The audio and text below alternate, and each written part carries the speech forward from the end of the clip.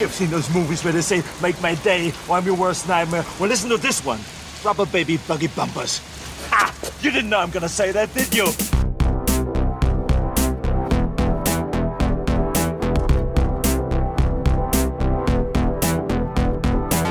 Your move, creep.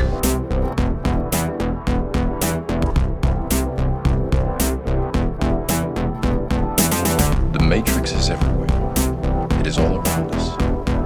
Even now, in this very room.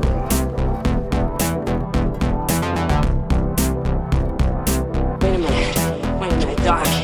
Are you telling me that you built a time machine? Out of a DeLorean?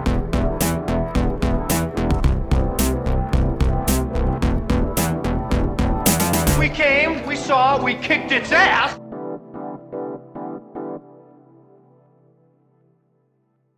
There were 24 kidnappings in Mexico City in the last 6 days.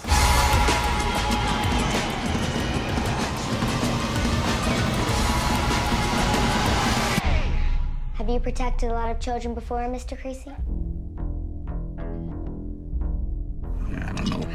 Bodyguards gotta be close to people. You know, I'm no good at that. Be the silent type. People are gonna appreciate that. 16 years of military experience, extensive counter-terrorism work. What happened to your hand? It's birth defect. No, it's not. No more questions. That's it. Period. You hear me? Peter just wants to be friends. I regret that your profession needs to exist. So do I, Marjorie. He's like a bear. Yeah? Big, sad bear. Good things happen too, Creasy. Yeah? Like what? Like meeting me. Creasy, you're smiling. Peter! Peter!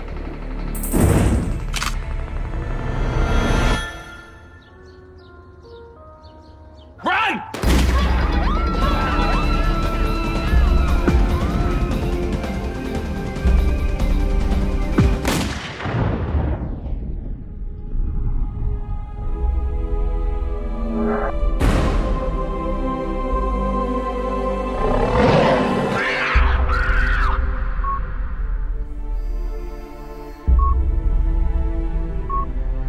What are you gonna do?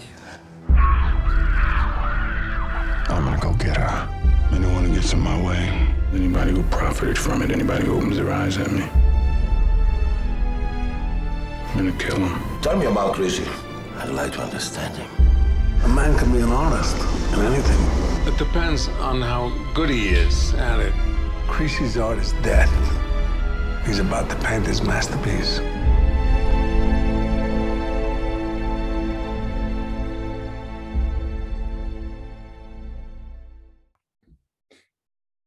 Hello, everybody, and welcome to another episode of the Film Feast podcast. I am your host, Matt Bledsoe, and this is volume 12 of Unscottable, which is our ongoing monthly series on the films of director Tony Scott. This time, we are talking about Man on Fire from 2004. To help me talk about it, I am very excited to be joined by one of the hosts of the long-running Scream Addicts podcast. It's Jinx. Jinx, how you doing? 39% on Rotten Tomatoes, which... to this day, and if you're, I'm sorry, this is the wrong way to start. Hey, Matthew, how are you today? I just, I came in hot, I guess, just then, and didn't mean to. I apologize. I'm raring to get into the injustice done to this movie, this masterpiece, and yeah, that's how I'm doing. So, so thank you so much for having me on, because there will be punches thrown at all the critics that have all marred this film with their nonsense. 39%. How is it at 39? Even if you gave me a 50 or 60, I would grumble at that, but I would almost understand. How is this movie at 39%? Please tell me, what do you think? I'm as confused as you are. It's criminal. I'm glad you started off with that injustice, because it's baffling. I don't know. I mean, I feel like critics, I feel like a lot of times violent type action movies they have problems with. And I know, I mean, we'll get into it plenty, I'm sure, but this is when Tony Scott really starts ramping up kind of a lot of the excess stuff that, I mean, I love the kind of, you know, subtitles flying around when they might not be needed, the all the effects. He's using 9 different cameras, some crazy editing, all stuff I love. But I feel like critics were completely thrown by that stuff, and that's kind of what I saw in the some of the little blurbs I read from reviews. But yeah, no, it's a little infuriating because I mean, right off the bat, I think we both love this movie, so that's tough to swallow. You see that Rotten Tomatoes rating. I you know, I'm not saying I want to murder anybody, but I'm not saying I want to fill a charger with C4. And you know what? I'm not. That's going too far. But I'm just throwing that out there. Keep me out of legal trouble, please. Just gonna leave it lie there. You know, no, it's. I'm glad that you mentioned the sort of excesses that he was sort of indulging in at this point in his career. Was this the first feature film that went what I like to call full Scott? Because I know he was already kind of doing it with Beat the Devil, the BMW short that he did, which if you've never seen it is absolutely amazing and probably could stand to have an entire episode devoted to it. Just throwing that out there, just a suggestion. But you know, I can't think with like Spy Game or even Enemy of the State if he had fully gone into that arena yet. But it's been a while since I've seen those movies, so please tell me if I'm missing something there. No, he was I would say ramping up in both those movies, Enemy of the State and Spy Game. It's some of it's there, but I just think it goes to this this other level, starting with Man on Fire, and kind of continues for kind of this little trilogy. And I think it kind of calms it down again, I would say, for taking it Pelham 1, 2, 3 and Unstoppable. But this little this Domino Deja Vu, I think, is like a lot of the the radical Tony Scott style that maybe my favorite stuff in his whole filmography. Like, I mean, it's just all this, he's using like every tool in the toolbox, I would say. Like, he's just using every trick in the book that he's like ever learned and experimenting with stuff when he doesn't really need to. I mean, he's been around for a long time at this point. He's about to turn 60 when this comes out. Like, he's an established filmmaker and he still wants to experiment with all these crazy techniques, which I love that he did that. But there's something about it too. There's something that I love about Tony Scott. It's funny watching the movie again in advance of this conversation. I found that all of that stuff, I mean, generally when you have something that draws attention to, you know, the artifice of a film, you know, subtitles on screen or lens and film stock changes, overly stylized flourishes, all these things that scream at you, you are watching a movie.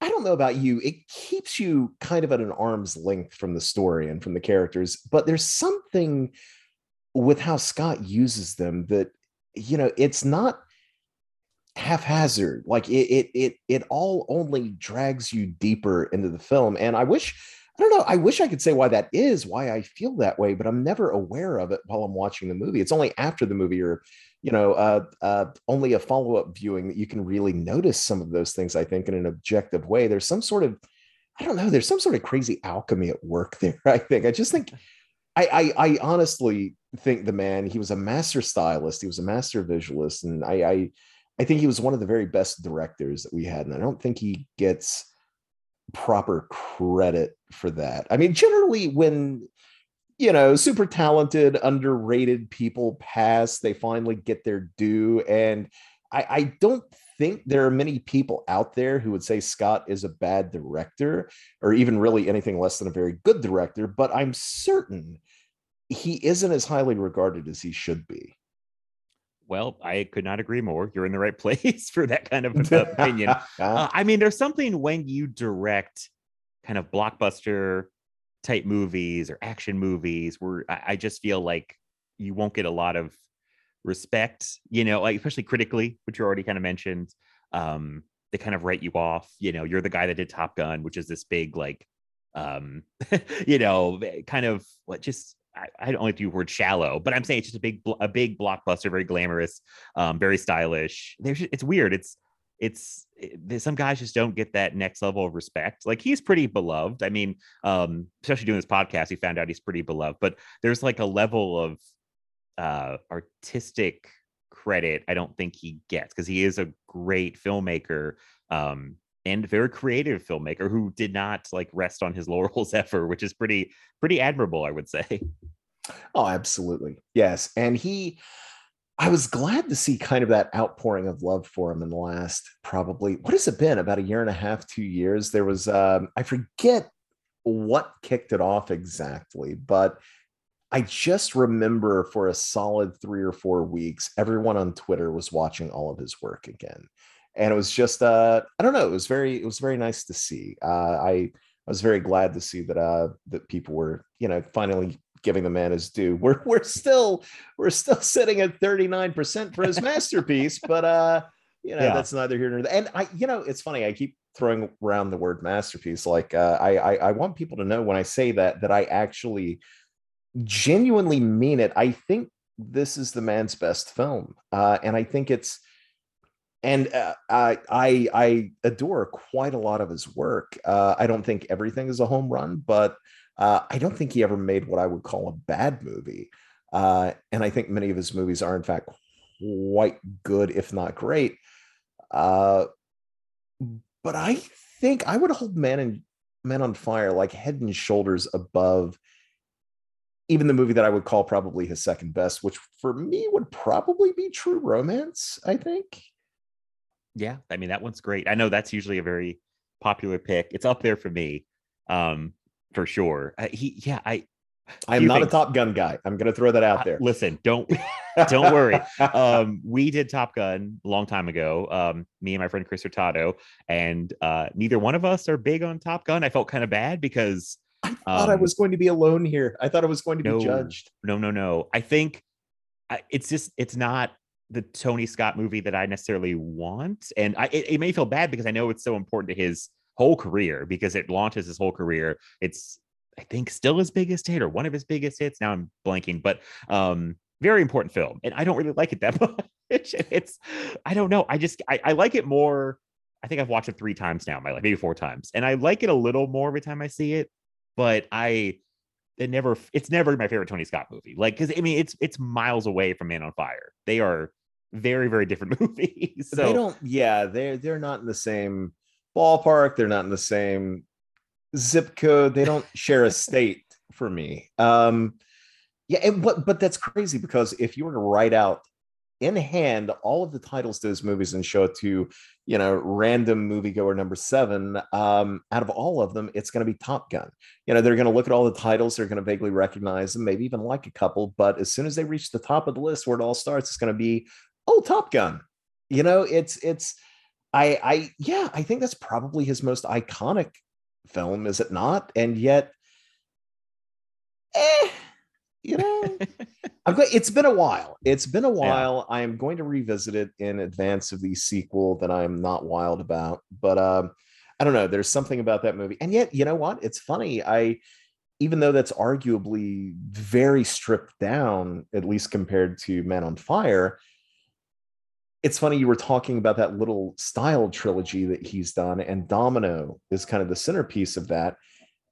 I would say that Domino, in many ways, even though it's more entertaining than Top Gun, is every bit as vapid. Which, although I have had friends make very convincing cases to me that movie is a brilliant satire of what a biopic should be. And with that sort of stance, I kind of want to revisit the movie. It's been a while, but I've never been a huge fan of Domino either, especially coming off of Man on Fire. I think that's maybe Domino's biggest sin for me, is the fact that it immediately followed up Man on Fire. It's understandable. You are talking to a big Domino fan, though. I'm a Domino guy, and I have been. I saw it in the theater when it came out, and that was the brief time that I was at film school, and I was like, I want to make cool shit like this. And Man on Fire, that was like the 1-2 punch of Man on Fire and Domino, like really cemented me as a Tony Scott fan. And they're probably his 2 most extreme stylized movies. It's like I took a big swing, what I thought was a big swing with Top Gun, and then I thought it was a little more safe at taking a pot shot at Domino, and that was my mistake. And so I'm sorry, I did not mean to besmirch one of your favorite. It's okay. I would just say rewatch it. And yeah, the satire part is good. I also think it's a really kind of interesting time capsule of the early to mid 2000s and how like shitty a place we were with pop culture, because there's a lot of stuff about like reality TV shows and things like that in there that I think they were very knowingly poking fun at. I think it was too in the moment people to kind of get it then, but looking back, you're like, oh, that was like a wasteland of pop culture, the early to mid 2000s. Like it's not a great artistic time. There was like, we were really deep into the reality TV show phase, and everything was just very like surface level and kind of stupid, for lack of a better word. Like I mean, I kind of love that movie for a lot of reasons. But to go back a couple things you said. So I think you said there's a Tony Scott kind of hiccup in popularity. I think that was kind of a 1-2 punch, if I remember this right, that Tarantino went on to the Ringer podcast, the Rewatchables. I think it's that their network. And they're very popular. And he talked about Unstoppable, which which is a movie that I already really liked. But then listening to Tarantino talk about it, which Tarantino has that sort of magic to him anyway, right? Like he talks about a movie, and if he loves it, it's sort of infectious. And I think he made me love Unstoppable a good deal more than I already did, and I haven't even revisited the movie since. So he did the same for me. People give him a lot of shit, but he can talk about some movies and make everything sound better than it is, or great, or interesting, or something. He always he sold me on so many movies that I've never heard of, and I'm like, I got to see this now. And Unstoppable I had seen and kind of wrote off, like maybe right when it came out or something, and I was like, that was good, but it wasn't mind-blowing or spectacular. And then he talked about it, and I was like, oh wow, okay, that's pretty great. And then the other thing that happened, that podcast Screen Drafts did a Tony Scott draft, I think around the same time. And I think with those two things together, it was just something in the air. And then it was funny because my friend Mark Warner kind of came up with this idea for a Tony Scott podcast. And I think we kind of talked about it. And I must have been doing this podcast already. And he was like, well, I'm not going to do it. You just do it.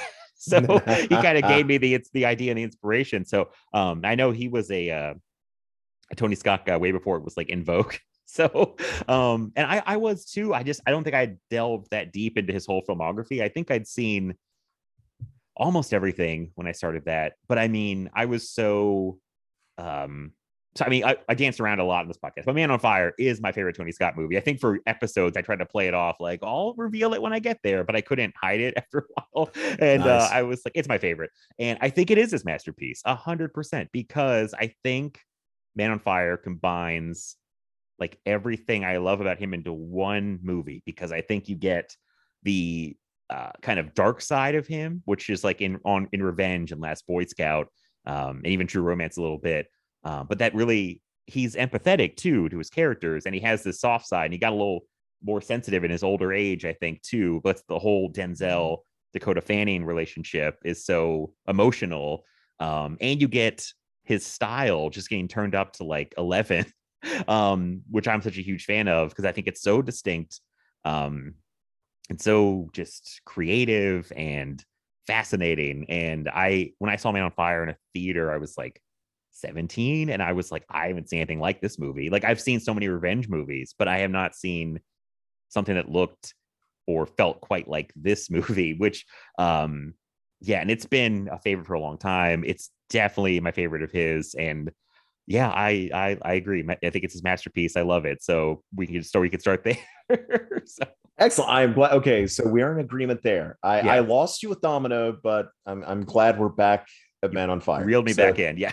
And I think that's to be fair, I feel like you and I are pretty much on board with Unstoppable too. So how have I not revisited that since that Tarantino episode? It's I don't know. I had to watch it like the next day or something. Like as soon as I heard the podcast, I went to go find it and watch it again. And you know what? Bless Tarantino too for actually talking up Chris Pine and and basically pointing out how marvelous an actor he is and one of the best actors of his generation. I don't think Pine gets enough credit for how damn good he is. And I hope Tarantino works with him before his career is over. Yeah, I mean Tarantino's not. Yeah. Klein's. Oh no. I think Tarantino has one more movie in him, is what he keeps saying. So he's got to get him in there at some point. But you know what's crazy though? Can I ask you a question? And this is Yeah. going to be a weird digression, and I apologize. You can totally cut this out if you want, but I this is how my mind works. But I have to ask you while we're chatting about it. Tarantino, Chris Pine, obviously he's a fan. Said he wants to work with him, you know, but whether or not that perfect role will come up, who knows, right? Mhm. Do you think there is any chance, like obviously if you're making a massive studio movie, you're going to want the biggest stars, sure. And I love DiCaprio and I love Pitt and Once Upon a Time in Hollywood, but do you think that there is any chance that he wrote Rick Dalton with Chris Pine in mind? Because I swear, if you watch that movie, it feels at times like DiCaprio is almost playing Chris Pine, playing Rick Dalton. I could see that. I was just thinking, I think Chris Pine would have fit in really well into Once Upon a Time in Hollywood. And that's not me knocking DiCaprio. I think DiCaprio is brilliant in that. I'm just saying, like, there is a cadence to his delivery that, like, you know, when I watched it after, and it was honestly after that episode, I was watching it and I was like, I feel like this was Chris Pine's role. And Sony was like, we're going to need somebody bigger than Captain Kirk, which is unfair and bullshit, but still. So anyway, weird digression, probably going to happen. Apologies. That's fine. This happens a lot on the show. We go on a lot of side stories, tangents. It's encouraged. At first I was like, oh, I know what the tangents. Everyone's like, I love tangents. Just let it happen. So, no problem. It might be the curse of Chris Pine is just too handsome and people don't take him seriously. That you know, the curse of the handsome leading man. It's just, you know, no respect, I guess. It's like, that's what a horrible burden to bear. What a burden to bear. Or that handsome son of a bitch. To be that handsome. I know. It's like when people you look at as a guy and he's like, he's so handsome, you're angry. You're like, God damn it, how are you? How is this possible? Can you imagine living in the 80s at the same time as somebody like Don Johnson in his prime? Wouldn't you just walk around pissed all the time? Just all the time angry. I'm trying to remember who I just talked about in this podcast recently, where it was like a guy who was just like someone who's so handsome you're mad at. Oh, I think it was George Clooney from Dusk Till Dawn.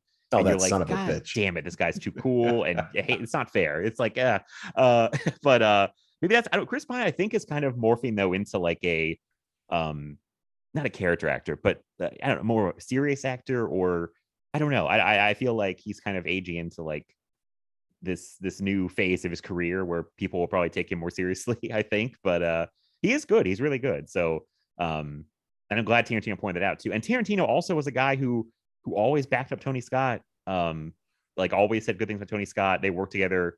Obviously, True Romance. Tarantino helped punch up the Crimson Tide script. Tarantino always a Tony Scott guy. So again, another plus for him in my book. So yeah, I wish I don't know. I think in some marvelous universe there's a version of The Taking of Pelham 1, 2, 3 where Tarantino sort of came in and punched it up a little bit. Not that I think that the script is Pelham's, you know, major issues. I just, can we talk about Pelham for a moment? I know this is The Man on Fire, but it's Denzel, it's Tony Scott. I think, you know, a friend of mine, he said this. I used to work in a movie theater actually at around the time that Man on Fire came out. I can't tell you how many after hours viewings of this movie that I did on 35 millimeter, watching it over and over and over again with friends. I would find out that somebody hadn't seen it yet, and I'm like, all right, 12:30 tonight, after we're closed, all the people are out, you're coming in and we're watching one of the best movies you've ever seen. And I, weirdly enough, I did the same thing for The Taking of Pelham 1, 2, 3. I didn't pitch it as one of the best movies they'd ever seen because I hadn't seen it yet. I only watched that one once. But after we walked out, we talked about it and we tried to sort of pick apart what exactly are issues with where it's like, is it the script? No. And obviously the source material is great. Direction? No. Tony Scott's direction was on point. Denzel, come on. Denzel's great. What the hell is the problem with that movie? And my friend looked at me and he was like, you know what? And look, I love John Travolta. I do love John Travolta. I knew this was coming. Go ahead. Yeah. But my friend looked at me and he was like, look, if you take the exact movie, this movie that we just watched, and you replace John Travolta trying to be a badass with Mickey Rourke, it immediately becomes a fantastic film. And I was like, I can't argue with that. I can't. There's something about perfect casting. And you know what? To bring it back to Man on Fire, Mickey Rourke is in this movie. He is in Man on Fire, and he's amazing in it, even though he's only in it for 5 minutes. But he's so marvelously slimy. I think this is probably the last role he ever did before he went the full-on grizzled tough guy route. Am I wrong about that? I'm trying to remember, because it's funny, because when I was reading about this movie again, I was kind of reminded of where Mickey Rourke was at the time. Like, he was not getting a lot of parts. He was in Once Upon a Time in Mexico like a year before this. And I remember thinking, like, holy shit, where has Mickey Rourke been and why does he look like this? And I felt bad, but he went to go box. He went to go do boxing for like years and got the shit beat out of him and had to have like facial reconstructive surgery. And he came back to like try to get parts, and he couldn't get the same roles anymore. So he wasn't doing much of anything. But then people started giving this little supporting type roles. He got One Time Mexico, and he kind of plays a similar character, I feel like. But and then he's in this as this like slimy lawyer who doesn't have a lot of screen time, but like makes the most of like every second he's on screen, I would say. Oh, absolutely. Yeah. I mean, there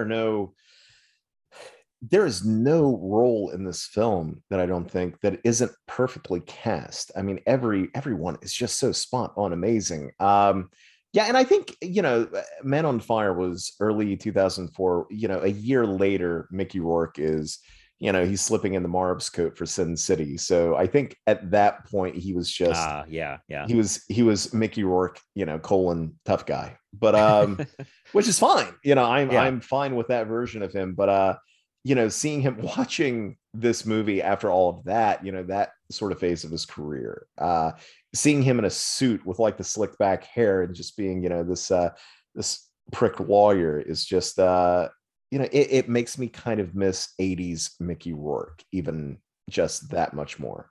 Understandable. It's a weird opinion, but I feel like maybe because I've seen more of his 2000s work. I feel like I like tough guy post-boxing career Mickey Rourke than like young, handsome Mickey Rourke. I don't know. I find him very interesting as this character actor who does all these like weird things. And deep down, you want Chris Pine to go off and box for about a decade, don't you? That's where we're going with this. We're gonna ruin that handsome face of yours, Chris. I know I gave it like a Boston accent. Oh, that was.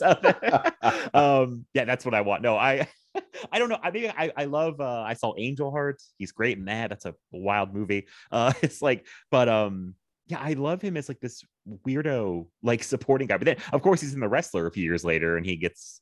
Does he win the Oscar? An Oscar nomination? I don't think he got the Oscar, but I know it was a big deal when he was in The Wrestler, and he got all this praise for his role. And like, yeah, I always find him interesting. I think he's a very interesting actor. I will always say that about Mickey Rourke. I think so. No matter how little time he's on screen, he's usually fascinating. Agreed. And definitely the same is true in this movie, Man on Fire, which is, as we noted, a masterpiece that sits at 39% on Rotten Tomatoes. if there is no other movie that should undercut whatever importance Rotten Tomatoes has, should it not be Man on Fire? And it's 39%. I still cannot get over that. Can we like hack the website and change that rating? Is that possible? Something needs to change. I don't know how you get there. Maybe we'll have Elon Musk buy Rotten Tomatoes. Oh, dear God. Yeah, it's funny. I don't know how we're going to wrap up this show, but when we get to the point where, we possibly talk about where folks can find us at online, I don't think I'm going to be able to throw my Twitter handle out there anymore. I don't think I'm long for Twitter, sir. But oh, no. See, I hope... See, my idea for the Twitter, and everyone's very worried about what's going to happen. I don't know what's going to happen, but I would rather stay and kind of try to hold down the fort and still keep it positive. And because I feel like I'm in a good circle, like of people, and I've met so many people through Twitter I would never have met otherwise. And I'm like, we can't just give it up. I feel like we got to all sit together and just try to keep it positive is my thinking. But if someone wants to leave, I can't blame them. But I'm just like, it's like, hold the line, basically. You shall not pass. I can't leave. I met too many good people on Twitter. But you brought up casting really quick, because I this has been a running theme on this podcast, is how well cast most Tony Scott movies are. And I feel bad because I don't think I've ever given any credit to a casting director. And Tony Scott's obviously involved in the process, but the woman who did the casting for Man on Fire, which I think is a like pretty much perfectly cast movie from top to bottom, like even the smallest roles. Great. A woman named Bonnie Timmerman, who's like, seems like a legendary casting director, and she helped on Spy Game, Beverly Hills Cop 2, specifically with Tony Scott. And she also did these movies. Listen to this list. Bull Durham, Glengarry Glen Ross, Carlito's Way, Heat, The Insider, and Black Hawk Down. And that's like barely any of. There's still more, but I couldn't read them all. But she's done all these amazing ensemble movies, and she nailed on this one too. I thought she was the one that said take a chance on Mark Anthony and Mickey Rourke, because I don't think anyone else would have picked them out of a lineup. But she was like, those two guys could be good in those roles. And she nailed it. It's funny, we've been talking about Rotten Tomatoes to talk about another institution which is no longer relevant. The Oscars. Where is the category that they surely would have cut for the main presentation? But where is the category for casting director for doing their job so damned well? I mean, my goodness, all of the movies that you just mentioned, to say nothing of the movie that we're talking about right now. You're absolutely right. There are no false beats in this movie from any single performance. Every character is perfectly inhabited. And, yeah, you're right. I mean, Tony Scott, his direction plays a hand in that. Obviously, the actors and their performances play a hand in that. But I think, yeah, you're right. It's no small feat for a casting director to nail every single part the way that she surely must have. So, yeah, let's stop our hats to her. I was looking at her resume. It's like, this woman has an incredible, and there's way more than I'd even list there, but I thought that was enough to get the idea. But it was in the book, and I was like, my God, this lady's a wizard of casting. So there's even some actors who I don't recognize from anything else. I believe in some of the like the Mexican actors. Oh God, let me pull up their names. I wasn't ready for this point, but I'm thinking mostly of the female reporter and the is older Rachel Ticotin, maybe. I think. Is it yes? Ticotin? I would. Boy, my Spanish. She was in. Was it Total Recall? I think. Oh my God! Wow. Yeah, she was Melita in Total Recall. How have I never put that together till right now? Yeah, I had the biggest crush on her when I was like 10 years old. I was like, forget Sharon Stone. Like, she was just stunningly beautiful. And so when she popped up on Men on Fire, I was like, wait a second, is that who I? Was that my childhood crush? Yeah, she wow, I'm stunned right now because I didn't know that. So and I've seen Total Recall many times. We did a whole podcast Total Recall, and I didn't even put this together. Good God. Sometimes you're just not all with it. But yeah, so everybody is just great. But I mean, obviously, I feel like we have to single out Denzel Washington and Dakota Fanning, because without the two of them, I don't think the movie works anywhere near as well. If it's not those two people, I don't know. You know what I mean? I just can't imagine anybody else with the two of them in these roles. I can't think of, maybe, Kirsten Dunst in Interview with a Vampire, maybe Haley Joel Osment in The Sixth Sense. Maybe they get close to what Dakota Fanning does in this movie, but I can't think of another child performance that tops what she does in this film. Like, her performance is astonishing. It just on its own, forgetting the fact that she was so damn young, and that she was a child at the time, but what the performance she gives, where the hell is her Oscar? She is stunning in this film. And I mean, she's its beating heart. I mean, we only really get to know her over the course of what, like, well, I say only, I mean, I think it's 50 minutes, to the point of the kidnapping, but then she vanishes from the film. So, and yet it's her kind of spirit and her soul that permeates the movie, even more so than Creasy, even more so than Denzel Washington, I think. And, God, there are those haunting little cutaways of her, as he is sort of mowing his way through the underground in La Hermandad. And there's this one sequence where it's the guy that he is, tortured in the car. And as he sends it off of the cliff and it's still hanging midair, there's just this quick shot of her turning into the camera. And it's not even perfectly framed. I think it's like from her nose down. but it's just so brief, and it serves to remind you of why he's doing what he's doing. And again, like, if it were not for her performance, then I think, and this is taking nothing away from Denzel, who's absolutely superb, and I'd be happy to talk about him at length here in just a moment. But if she wasn't as good as she was, and she isn't merely good, she is fucking fantastic in this film. But if she wasn't that fantastic, then I don't think any of the stuff that follows her exit from the movie would have nearly as much weight. We wouldn't care as much, I don't think. Right. Yeah, that's a great point. Yeah, I think she's so pivotal because you've got to believe somebody would, like, want to cut through, just kill all these people to find her again. And I'm on board. I'm like, whatever you got to do, Creasy, you got to find her. Like, and I think I saw my mom in a theater, and she was horrified some of the violence, but I think even she was like, listen, they took that cute little girl, you got to kill her. She was you're on board with the revenge because you don't want anything to happen to Dakota Fanning. Like, come on, like, that's just, that would just be terrible. So, and the fact that he's, like, so obviously, like, at a certain point in the movie, everyone is convinced that she's dead, and if she died, like, she probably died a horrible death, and the fact that fuels him. But what's funny, I was just talking to a friend of mine about this earlier today. I revisited the movie last night, we were chatting about it today. We both love it, and for the longest time, we've sort of lamented the fact that before John Bernthal, there wasn't really an accurate Punisher on screen. I think the Dolph Lundgren movie is fun. I think Thomas Jane is a great actor who's in a not great movie that still has some fun stuff in it. Punisher Warzone is just, hey, look, if you got enough, if you got enough alcohol around, have a blast, order a pizza, it's a good time. But for the longest time, he and I said, like, the best Punisher on screen is Denzel Washington as John Creasy in Man on Fire. And for the longest time, I held to that. And then it was on this specific revisit that I realized that I was not only wrong about that, but completely and utterly, absolutely on a different pole wrong. Because when you think of the Punisher, he is a guy that's obviously, like, full of rage, but when he is killing, like when he is mowing through, whatever criminal underworld or, whoever the hell he's killing at the time, he's still just full of rage. He's a guy who will just never stop raging, right?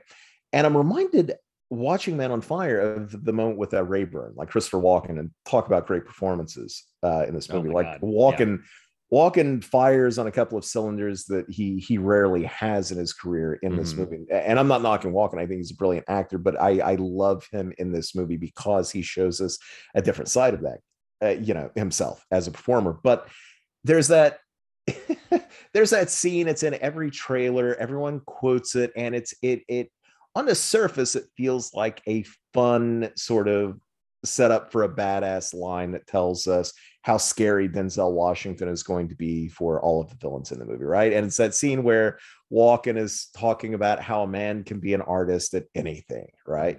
Food or this or that, and Creasy's art is death. He's about to paint his masterpiece, right? And it's like, yeah, that's a fun line. That's a badass line. Probably the coolest line in the movie for being. It's like exactly, and a great trailer line. It's and it works. Oh, totally. That line could fall very flat if, like, I don't know if it was a different actor, but Walken, he delivers it. I feel like this was a time that Walken was doing a lot of stuff where it was kind of, I feel like some of these actors get older and they start doing, like, kind of funnier movies or making fun of their own persona a little bit.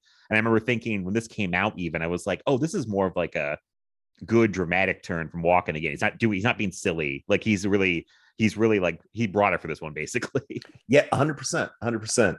And you're right. And it is, I mean, it's a great trailer line. It's a great sort of moment, but watching it again, it occurred to me, and it was this great sort of revelation that I had, that Creasy isn't remotely Frank Castle. He isn't remotely the Punisher. He isn't remotely this guy who is just constantly angry and just raging his way through. He is that artist who is painting his masterpiece. He's a guy who, when we first meet him, he's hollow, right? He's trying to contend with the fact that he's done really horrible shit in his life. And I would love to talk about that a little bit in a minute. But he's a guy who is suicidal, who no longer wants a place in the world. And then he meets Peta, and then she sort of brings him to life. And he's, in a quiet way, he's kind of, a little bit funny, and he's charming. And yeah, when he's like coaching her, he's doing that gruff thing, but he's doing the stern coach thing, but he's also, he's warming up, and he's being kind of like a father figure to her that she doesn't actually have in her own life, right? But then when he finds out that she has died, which, he thinks that she's died. Mm-hmm. Obviously, like we feel the weight of that along with him, and things get grim. And he's obviously, he kind of, actually, more than angry, he walks around the movie like a ghost for about 5 or 10 minutes. He just sort of passes through the film. And then there's that great sequence where he and Radha Mitchell, whose name, I'm forgetting at the moment in the movie. But I'll look it up while you're talking. Thank you. But they have that scene in Peta's bedroom, and he finds her journal, and she has that great sequence where she sits down with the bear, and she finally just asks, what are you going to do? And he says, I'm going to find them. I'm going to kill them. Anybody who had anything to do with it, whoever profited from it, anybody who opens their eyes at me, I'm going to kill them all. Right. From that point on, he's not the Punisher. He's not somebody who's raging. He's having a ball. He has a complete and utter blast with what he's doing. He's sitting in a car, chatting the guy up. He's laughing, and then he cuts his fingers off and he cauterizes him. And then he sends him off to the next world, right? When he goes into the nightclub, he's kind of fucking with the guy, a bit. He executes one of their friends in front of them, and he just seems borderline giddy about it. When he straps the guy to the back of the car and sticks the bomb up his ass, he's happy. Like, he is. Now, I'm not saying it undercuts what he's feeling about Peta. Like, there is obviously that sort of underlying rage that's obviously driving everything, but the violence itself is making him happy. When he's standing over the guy going, don't move, don't move, don't move. When he pulls off the masking tape and he's whipping him in the face with it, grinning ear to ear. This is a guy who is in his element, and he has come back to life. And it's just, I that had never occurred to me watching the movie before, because all I was focused on as a viewer was all the violence that he was sort of committing against all these horrible people. And you're just kind of like, on a certain level, like, right on, and the brutality of the violence is just so damn grim. But watching his performance, he is a guy who is loving what he's doing. And again, I think it goes back to that artist line. He's painting, and he's painting with a smile on his face the entire time until the end.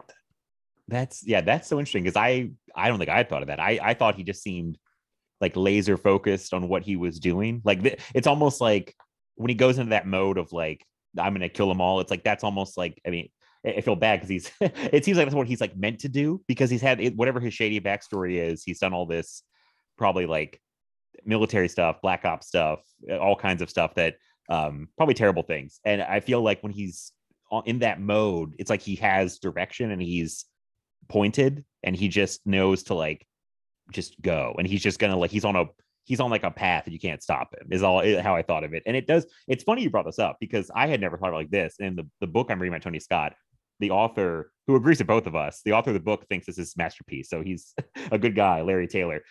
He points out about how the interrogations really ramp up, because the first interrogation takes place inside the car. It's very cramped and sweaty and feels desperate. The second one's in the nightclub. He says, Creasy here is vengeance personified. He burns the club to the ground. It gets a little more intense. In the third confrontation, it loses all semblance of a covert operation. He's now just, it's in broad daylight. He blows up a car in a city street. He takes the guy under the thing and blows him up. It's like the interrogation ramping up to the point where Creasy just kind of stops caring about being covert at a certain point. He's just like, on his warpath, basically. Yeah, absolutely. Yeah. And it's weird to say that you have a lot of fun watching that sort of stuff. Like, but it is, it's grim and it's awful, but at the same time, like there is a they're just such bad people that he's going after, and you're hurting alongside him because we love that character that you can't help but sort of cheer him on as he's doing all of those horrible things.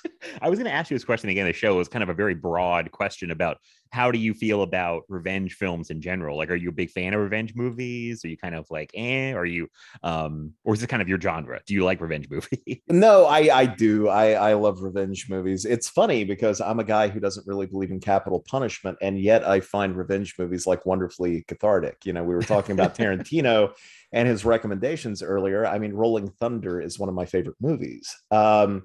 And it's funny that you mentioned revenge movies too. A friend of mine reminded me of this on Twitter not that long ago, that when this movie came out, it was sort of sandwiched, I think, in between Kill Bill Volume 2 and the Thomas Jane Punisher. You know, the Jonathan Hensleigh Punisher. So there was, and it all came out within the same like 2 months. It was like the spring of revenge, you know. But yeah, I will admit that I am a sucker for revenge movies. The Crow is pretty much my favorite film. So but yeah, I feel no sort of moral qualms about watching revenge movies. They're entertainment, they're art, you know, enjoy them for what they are. They can be very cathartic. Do I, in real life, would I condone, you know, what some of the stuff that happens? You know, maybe if it's a matter of like saving a child's life, then yeah, you kill whoever the hell you have to. Like if they put themselves in that position, sure. What he's doing, maybe it's morally a little dodgier, but do I feel bad for any of those guys as they get mowed down by him? Like, nah, not really. not at all. Yeah, I mean, they're basically all like child traffickers also. I mean, it's like, you know, one of the worst. They're involved in everything terrible. Murder, selling drugs, trafficking children, kidnapping children, like it's like everything, you know. And I'm glad you kind of said it basically how I feel about revenge movies, because I don't think my movie how do I put this, my real life like thought process is not the same when I watch a movie, because in the movie, I always say this too, you usually have like the God's eye perspective where you know every bit of information, you know, like it's much easier in a movie to say like, oh, you need to kill this guy because we know he's a terrible person, we know what he's going to do next, that type of thing. In real life, it can't be that black and white, you know. Most of the time it can't be that black and white. For you, people need to go through the process and all this stuff. But I'm a big fan of like The Punisher. I was like a crazy person, and I'm like, oh yeah, I love a good revenge movie. and I kind of even don't like the thing when people are like, well, you know, if you what's the saying, if you go for revenge, you better dig 2 graves. I'm like, oh, fuck that. It's like, well, you know, it's like not if you do your job well enough. You do it well, yeah, you don't need 2 graves. So yeah, I just, when they always try to paint revenge as like a bad, like a kind of a fool's errand almost, I'm like, not if you do it right. Or, you know, I don't know, I'm a big like fan of a revenge movie, but it does not reflect how I feel about the real world, because they're different things. A movie and the real world are not, they're separate realities, and people sometimes I think blur that. But I love a revenge movie. It's probably another reason I love Man on Fire, because, you know, it's, I mean, and they do such a good job. I can't even say it, set up like almost an hour of getting to know, you know, Denzel Washington and Dakota Fanning's characters, and them coming together and bonding, this like father-daughter relationship, which I think is a big part of why the movie works too, because Tony gives you so much time to be with the characters before the terrible incident happens. You know, it's like, I think that goes kind of underrated for this movie about how long it takes to set it up. And I appreciate that, actually. Yeah, absolutely. Same here. Yeah. And it's, you know, it's why the movie, even being nearly 2.5 hours long, it never feels like it sort of wears out its welcome, you know? Yeah. It's got very distinct, you know, parts happening, I feel like. So, because I'm very invested in the first hour when even nothing crazy is happening, and people give this movie shit for like how busy and crazy the editing is, but the first hour is fairly chill, I would say. It's good, you know, for like how the crazy kind of stuff with the camera and editing kind of starts more when the kidnapping starts. And I remember Tony Scott said something about like, that was his idea, was to kind of show Denzel's, like his character Creasy's fractured psyche, you know. That was his way of kind of showing that through film techniques, was doing all this crazy stuff. And when that kind of stuff goes crazy in the second half, it all kind of ramps up the style. So it's all kind of for a purpose, I would say, Oh yeah, absolutely. And it seems you're right. I mean, all the crazy, stylistic flourishes, they follow the temperature of the film, and right. Yeah, I adore it for that. And for so many reasons, not the least of which, we mentioned it a moment ago, but I'm curious if you would want to talk about it. Creasy himself and where we meet him, at the beginning of this movie. He has that great line where, obviously this is a guy who is considering suicide the very moment that we meet him. I think, it feels like he has been on his last tour. He's not looking to be saved. I think when he approaches his friend Rayburn, again, great Christopher Walken, I think he knows he's going to be gone soon, and he just wanted to see his friend again. But there is that great moment where they sit down with one another, and they dispense with like the pleasantries, or at least Creasy does, almost immediately. There's that pool party. They're looking around, and then it's almost like he was dying to ask him. He was just racing to ask him that one question, which is, if I'm getting it correct, correct me if I'm wrong about this, but it's something like, do you think God will forgive us for what we've done? Mm-hmm. And it's like the whole point of his visit was just to be able to ask that question, and he couldn't wait to ask it. He just springs him on it on him as quickly as possible. And I love that Rayburn's response, he doesn't miss a beat. He's just like, no, just very simple, very matter of factly. And so it's funny. I don't know if you remember the movie. It just came out about, was it a year ago, half a year ago, something like that. But is the Fede Alvarez sequel, Don't Breathe 2. Are you familiar with it? I just watched that, I think, a few months ago. Yeah. Okay. It was a trip, that movie. It was not... Yes. Yeah. Which is, I mean, it might as well be called, Blind Man on Fire. But, on my own podcast, we were talking about that movie, and it's sort of as they will, things get kicked up on Twitter and people get angry, the discourse for the day. And surrounding that one, I remember people being furious at the fact that essentially a character who was a rapist and murderer in the first film was now going to be positioned as a hero in the second. And I get that. I get the knee-jerk reaction of that. But if you actually watch the movie and realize it is kind of like, I don't know if it necessarily puts him on a redemption arc, but it just puts him in a situation where he's a bad man, but he's given the opportunity to do something good, Mm-hmm. And so that's great trauma. That's great conflict there. That's a story that I think is worth watching, as a result. It's entertaining, at least. And I remember sort of defending the movie, to not against my co-hosts, who I think were both sort of ambivalent on the film, but I remember just asking. I drew a parallel to Man on Fire, and I remember saying, that scene early in the movie when Denzel asks, "Do you think God will ever forgive us for what we've done?" What do you think most audiences make of that moment? What do they think that means? Do they think that means that he's just been going around killing bad guys his entire career and he feels kind of bad about it? Or does that mean that he's done some really deep, dark, awful shit in his life? Stuff that makes a guy like him want to kill himself, and what could that mean? And, one of my co-hosts had a very good point, which is just, the answer is that nobody really thinks about it. It's just, yeah. He's Denzel and he's our hero, and that's that. And what I think is fascinating about that character is just we're left to wonder what brought him to the point that we meet him at in the beginning of this movie, because I don't think he was just a guy who was killing bad guys his entire career.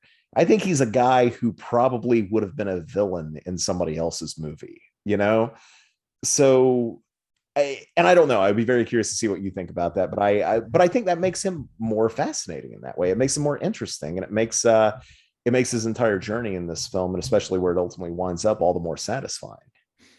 Yeah, I mean, that's interesting, because I feel bad. I didn't thought that deeply about that line. I mean, I just thought he'd done bad things, but I think because it's Denzel Washington, who I always think of as a good guy. You know what I mean? It's like that's almost shorthand for like he's a good. I mean, Training Day, he's like awful, but I mean, most of the time I feel like he plays we all like Denzel, for the most part, and it's like to me, I would think of it as like he's done a lot of bad things, but I think in my mind I had thought they were to bad people, like what he was doing in this movie.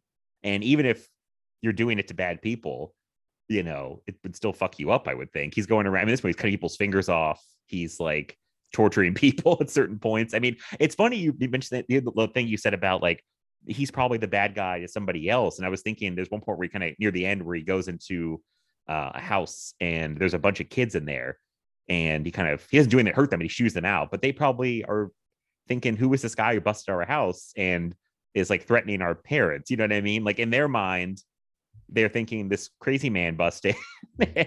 he's the damn boogeyman. Right. Yeah. It's like the thing of like, you're the hero in your own story, but I mean, you would never do this, but there's some side story where one of those kids grows up and like, is like, oh, that man, like, I think at that point he burst into like the brother's house and he blows his hand off with a shotgun. And the kids are probably like, that's the guy who busted my house when I was a kid and blew my dad's hand off and, threatened us and all this stuff. And in our mind, he's the hero because he's trying to get Dakota Fanning back. It's kind of the thing about like, you're the hero in your own story, So yeah, absolutely. And I can see that. I mean, maybe his past isn't that isn't that dark, but I don't know.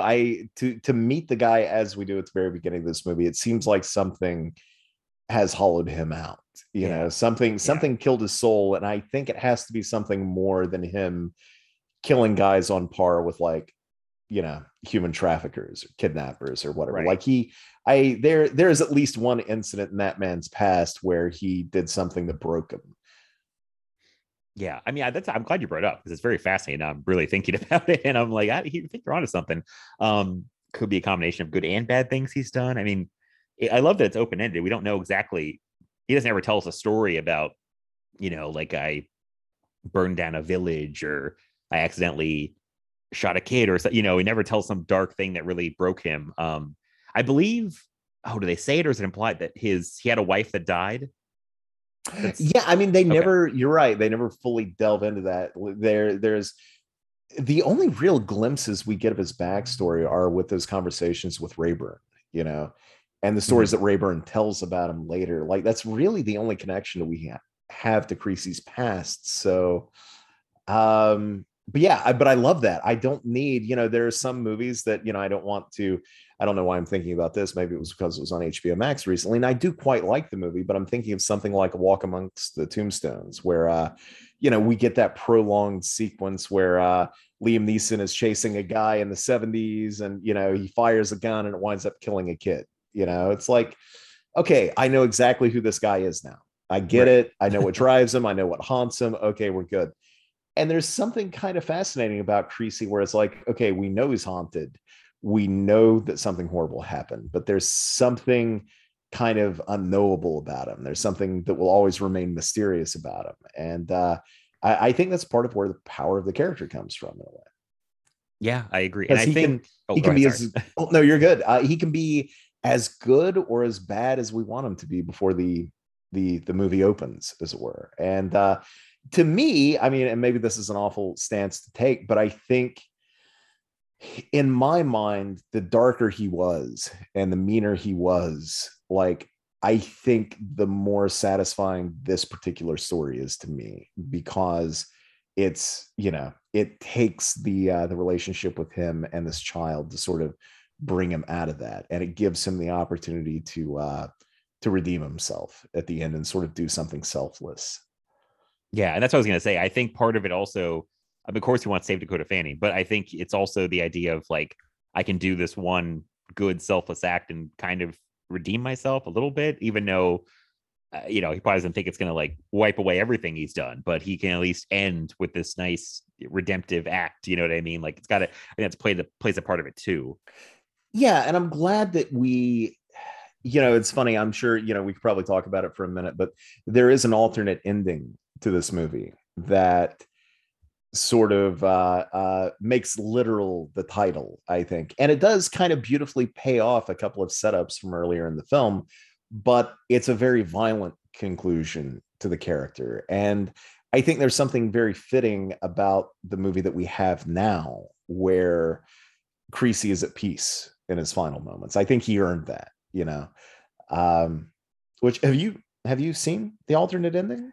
Yes, and Okay. oh, man, it's been so okay. I'm a bad host now because it's been so long since I've seen it, and I meant to rewatch it before we did the show, and I just realized, oh shit, I never actually went back and rewatched it. So I'm kind of blanking on what it is. Maybe people don't know. Obviously, I should have said spoilers a long time ago, but also it's like, I think people know by now. But I can't. Yeah, I can't. I'm blanking right now, and I meant to rewatch it and I completely forgot. So, please go ahead and remind me.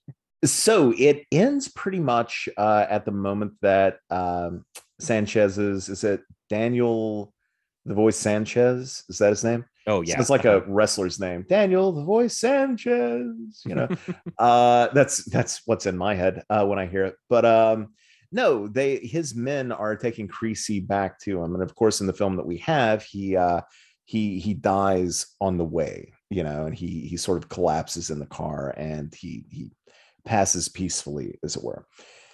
In the original ending, they actually make it to Sanchez's house, and they drag him in and they kind of plop him on the sofa, and Sanchez comes out, and he's a talky motherfucker, and he gives this entire Bond villain monologue about how he had promised the Virgin Guadalupe that he wasn't going to kidnap anymore this year. And of course he did. And Creasy was essentially the Virgin's punishment for him. So if he kills Creasy, he'll be cleared of that. And he'll be, basically clean again, as it were. And he's saying all of this as he's bringing out like this ornate wooden case, and he opens it up and he pulls out, I think, like a golden gun, and he loads it. And, Creasy could give a fuck at this point. He's sitting on the couch, and there's this great, just this small detail, and I love the detail that Scott puts in his movies. And in this one, it's just so Creasy is on the couch, and he has that pendant, the little necklace of St. Jude, and it has blood on it. So as this guy is just rambling on and on incessantly, Creasy keeps sticking the St. Jude medal in his mouth, trying to suck it clean. And he keeps pulling it out, and it just gets bloodier and bloodier because he's bleeding. Mm-hmm.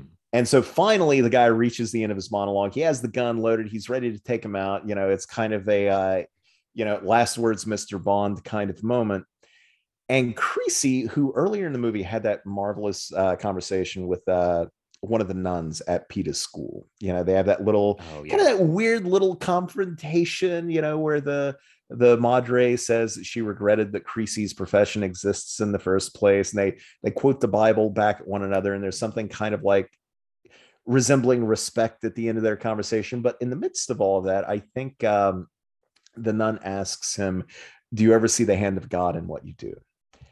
And he just responds, no, I haven't in a long time. Of course, later in the movie, when he straps the head of La Hermandad to the back of his car, he has that charger. He has that great moment where he shows the empty charges. Like, see this is a charger. Inmates in prisons, they stick these up their anus, to smuggle in drugs and money. Here is a pencil detonator. Here's the charge. Here's C4. You put all those together, you have a bomb, and that's what's up your ass right now. And he has a little pager watch. He sends the page for 5 minutes. They have the conversation. Then he blows them to hell.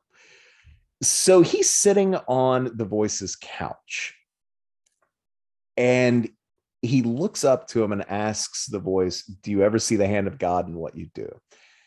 And the Voice just kind of looks at him and says, no, do you?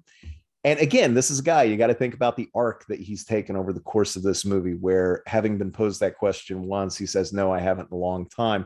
He ends the movie by answering the Voice by saying, to that question, do you ever see the hand of God in what you do? I hope so. And he reaches down and he clicks his pager watch for 5 seconds. And he grins this massive grin, and then the entire house gets blown to hell. Now, that's a great ending. I would be completely fine with that ending. And it's a fun ending in a way, And again, it kind of makes literal the title itself. But man, when you have Harry Gregson Williams score, and you have Lisa Gerrard, singing, and you have him slumping over in that car at the end, that's so much more emotional and it's so much more satisfying and impactful, I think. And it's the ending that the character deserves. Like he earned his piece, I think, by the end of the movie. And I will say, I think the ending of the movie is as perfect an ending as Tony Scott certainly ever had in his career, and most action movies or revenge flicks could ever hope to have. It is so good that it makes me look past the fact that the movie completely shits the bed in its last 5 seconds before we reach the credits.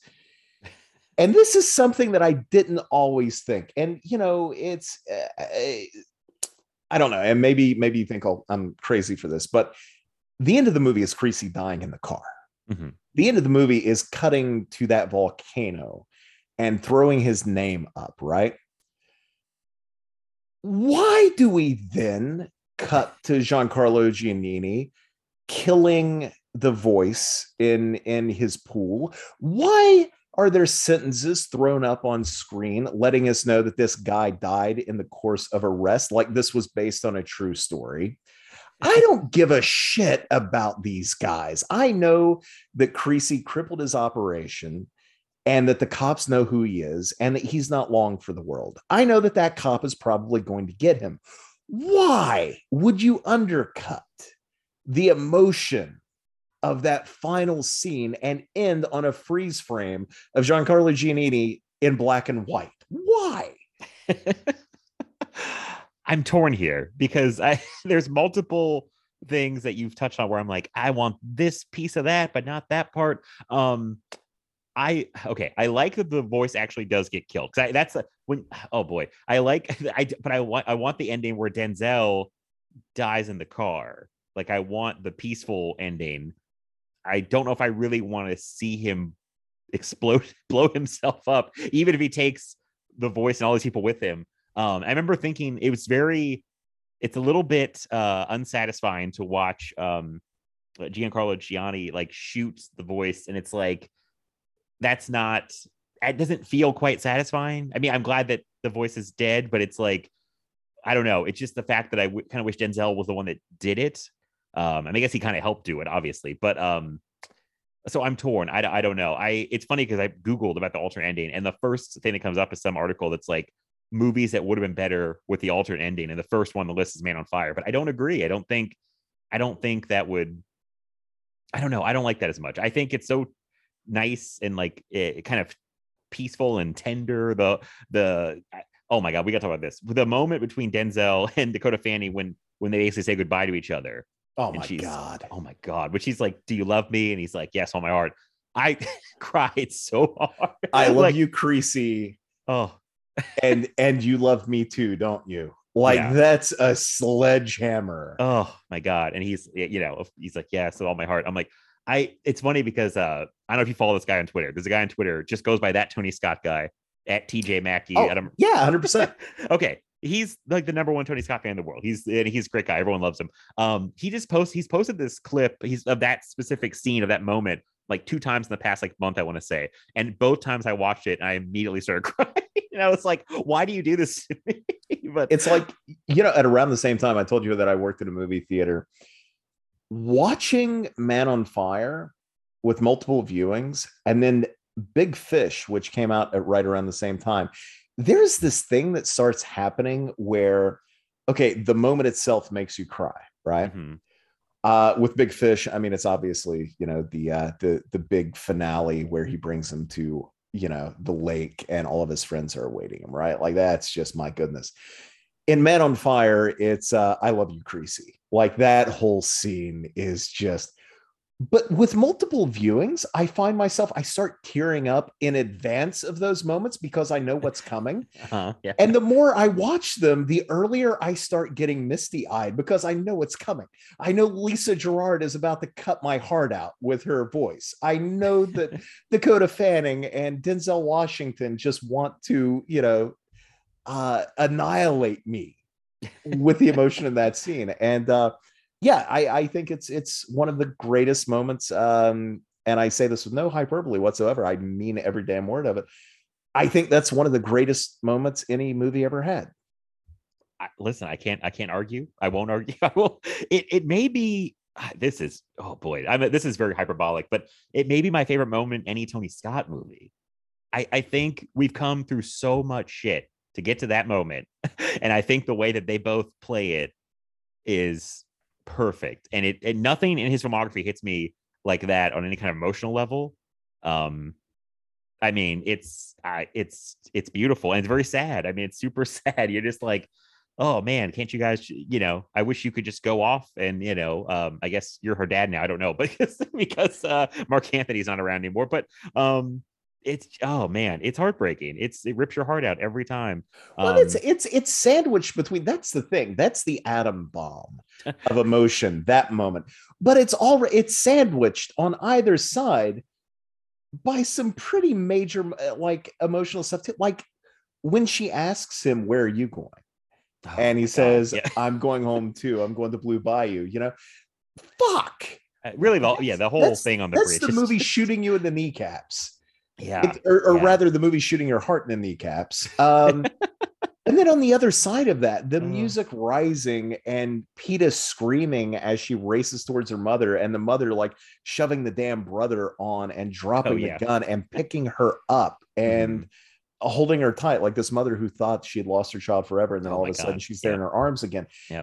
And then, Creasy walking down the bridge, and then, mother and child in the car. And then you see Peeta look over at him getting loaded into the car, and she's crying her eyes out. Like the entire thing just doesn't stop. Just an emotional beatdown for however many minutes it goes on. You're right. And we love it. I know. I love it. I just think it's like the best. That makes the whole movie for me. It's so funny because I remember when I was younger, I'm getting soft my old age, I don't think it made me cry, which is insane. I don't know what was wrong with like teenage me, but I guess I was too tough. But now I'm just, every time I see it, it's just like tears start coming like almost instantly. Like no shame whatsoever. I was 23 years old when I watched this movie for the first time. And at the end of it, I'm just, imagine a grown man slumped over in a movie theater by himself because he was watching an after hours previewing the movie for the first time, just going,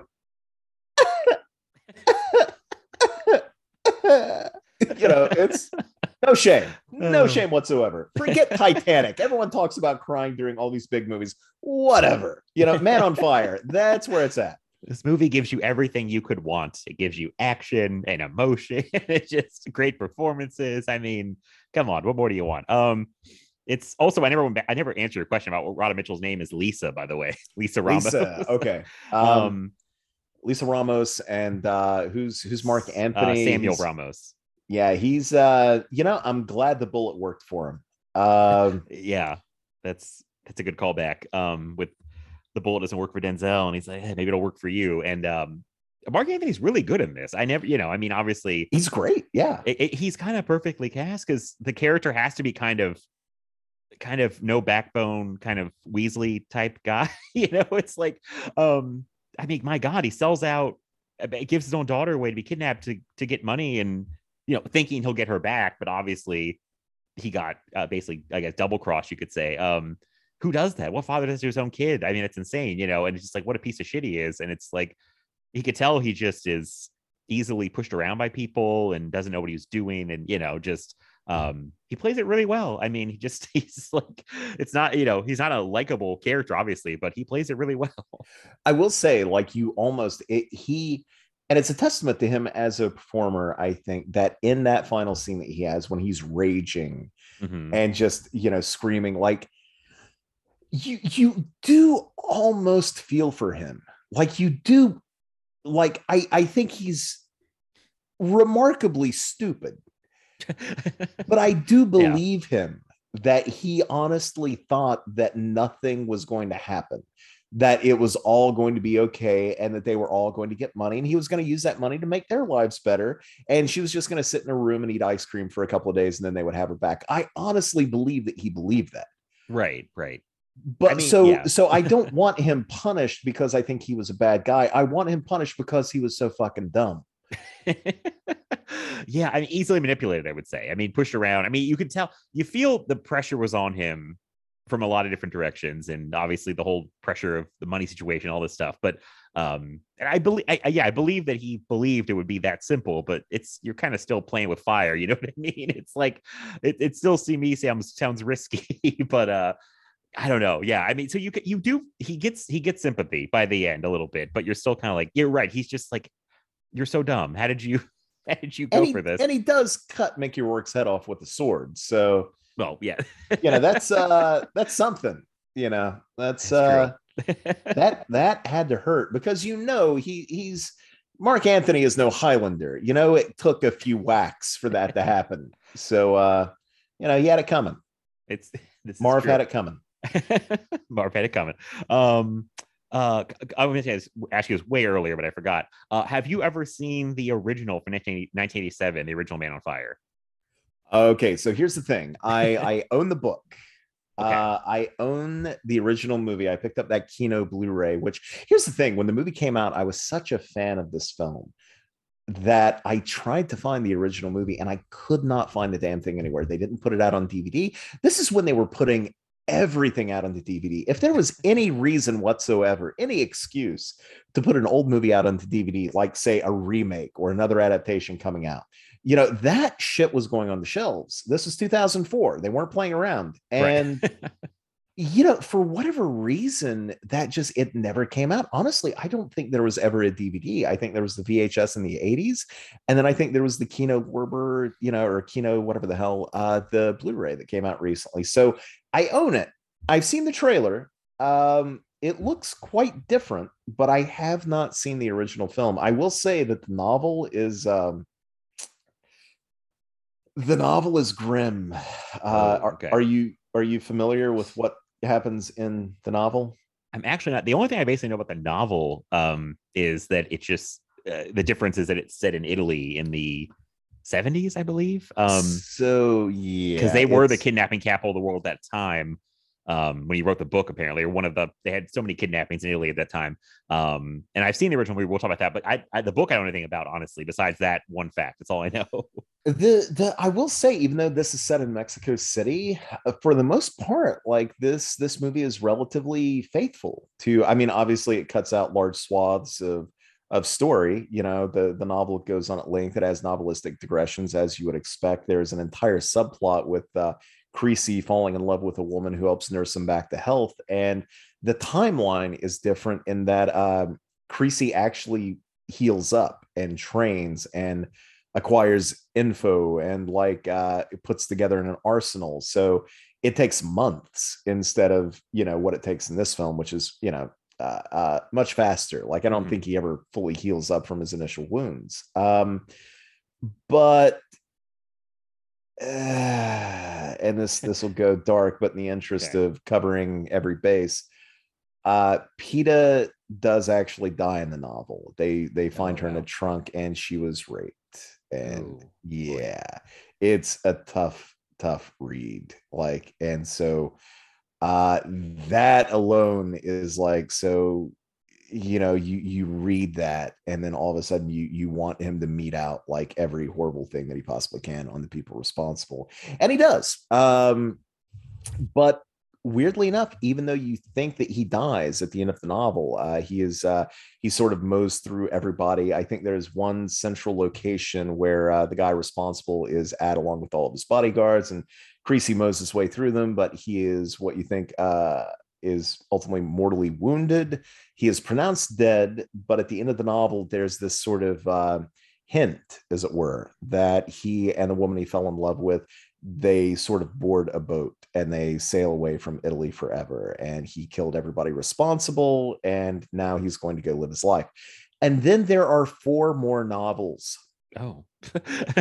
So weirdly enough, John Creasy was this author's signature character who returned time and time again.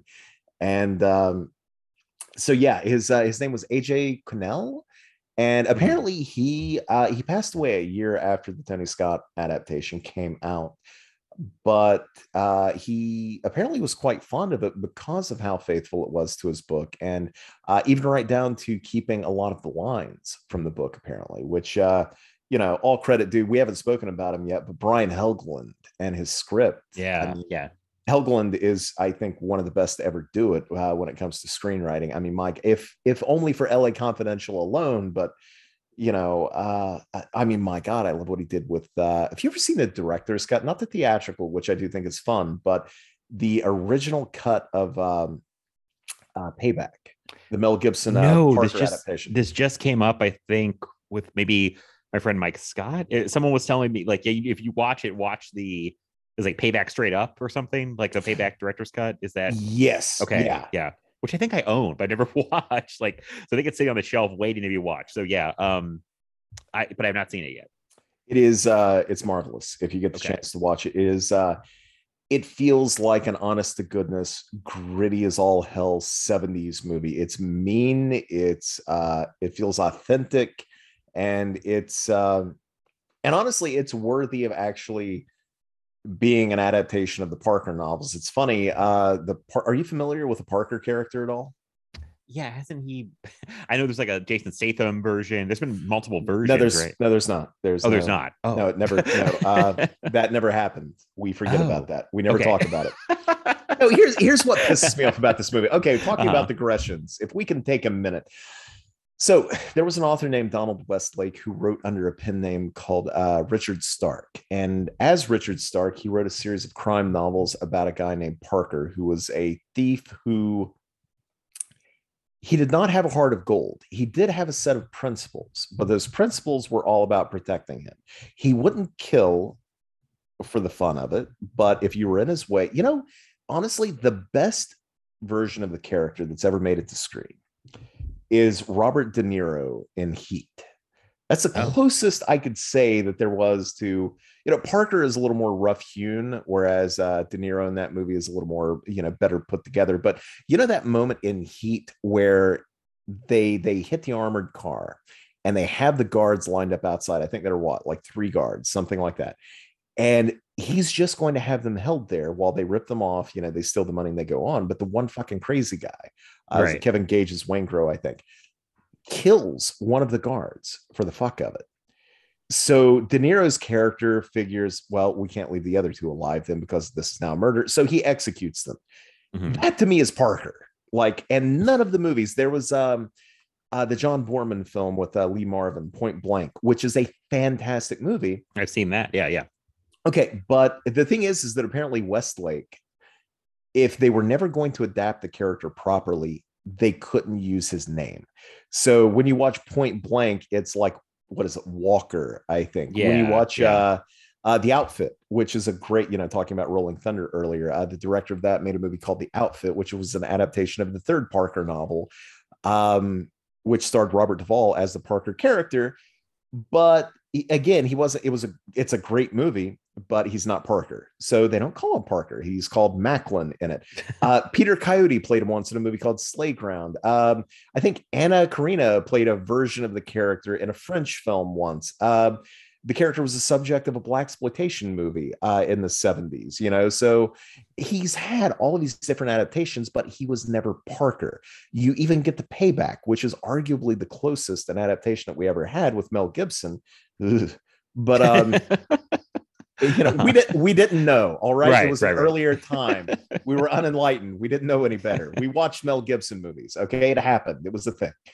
But no, and even still, Westlake was alive at that point and he saw the movie and was like, nope. So, Parker becomes Porter in the movie Payback. I would argue that Helgeland's Payback Straight Up is even closer to what a Parker movie should be, to the point where he probably should have been called Parker in that, but never mind. The thing that pisses me off about the damn Jason Statham movie, and I like Jason Statham. Just this past year we had, what was the name of it? Wrath of Man? Wrath of Man is, my God, what a movie. It's so good. Yeah. But so I like Statham. He's done a lot of great work. That movie is a piece of shit. And it would have been, even if it weren't an adaptation of the Parker character, but Westlake died. And what do? They make a movie. They not only cast this quintessential American thug character with Jason Statham and let him keep his accent and rewrite the character to explain the accent away. They retitle the book Parker. Like, they call their movie Parker. They don't only call him Parker, they call the movie Parker, while giving an adaptation of the character that is arguably the furthest away from whatever he was in the books. I despise that son of a. Anyway, I took the long way around here, and I'm sorry. But damn it. Yeah, anyway, all this to say, Helgeland's Payback is great. The director's cut is even better, and he is a fantastic writer and director. And I do think The Man on Fire, I mean, this is the guy who wrote LA Confidential. He did A Knight's Tale, which I actually quite like. He wrote Mystic River. You know, I mean, he's done marvelous work over the years. I think Man on Fire is one of his very best. I honestly can't say that Man on Fire is a better screenplay than LA Confidential. I can't do that.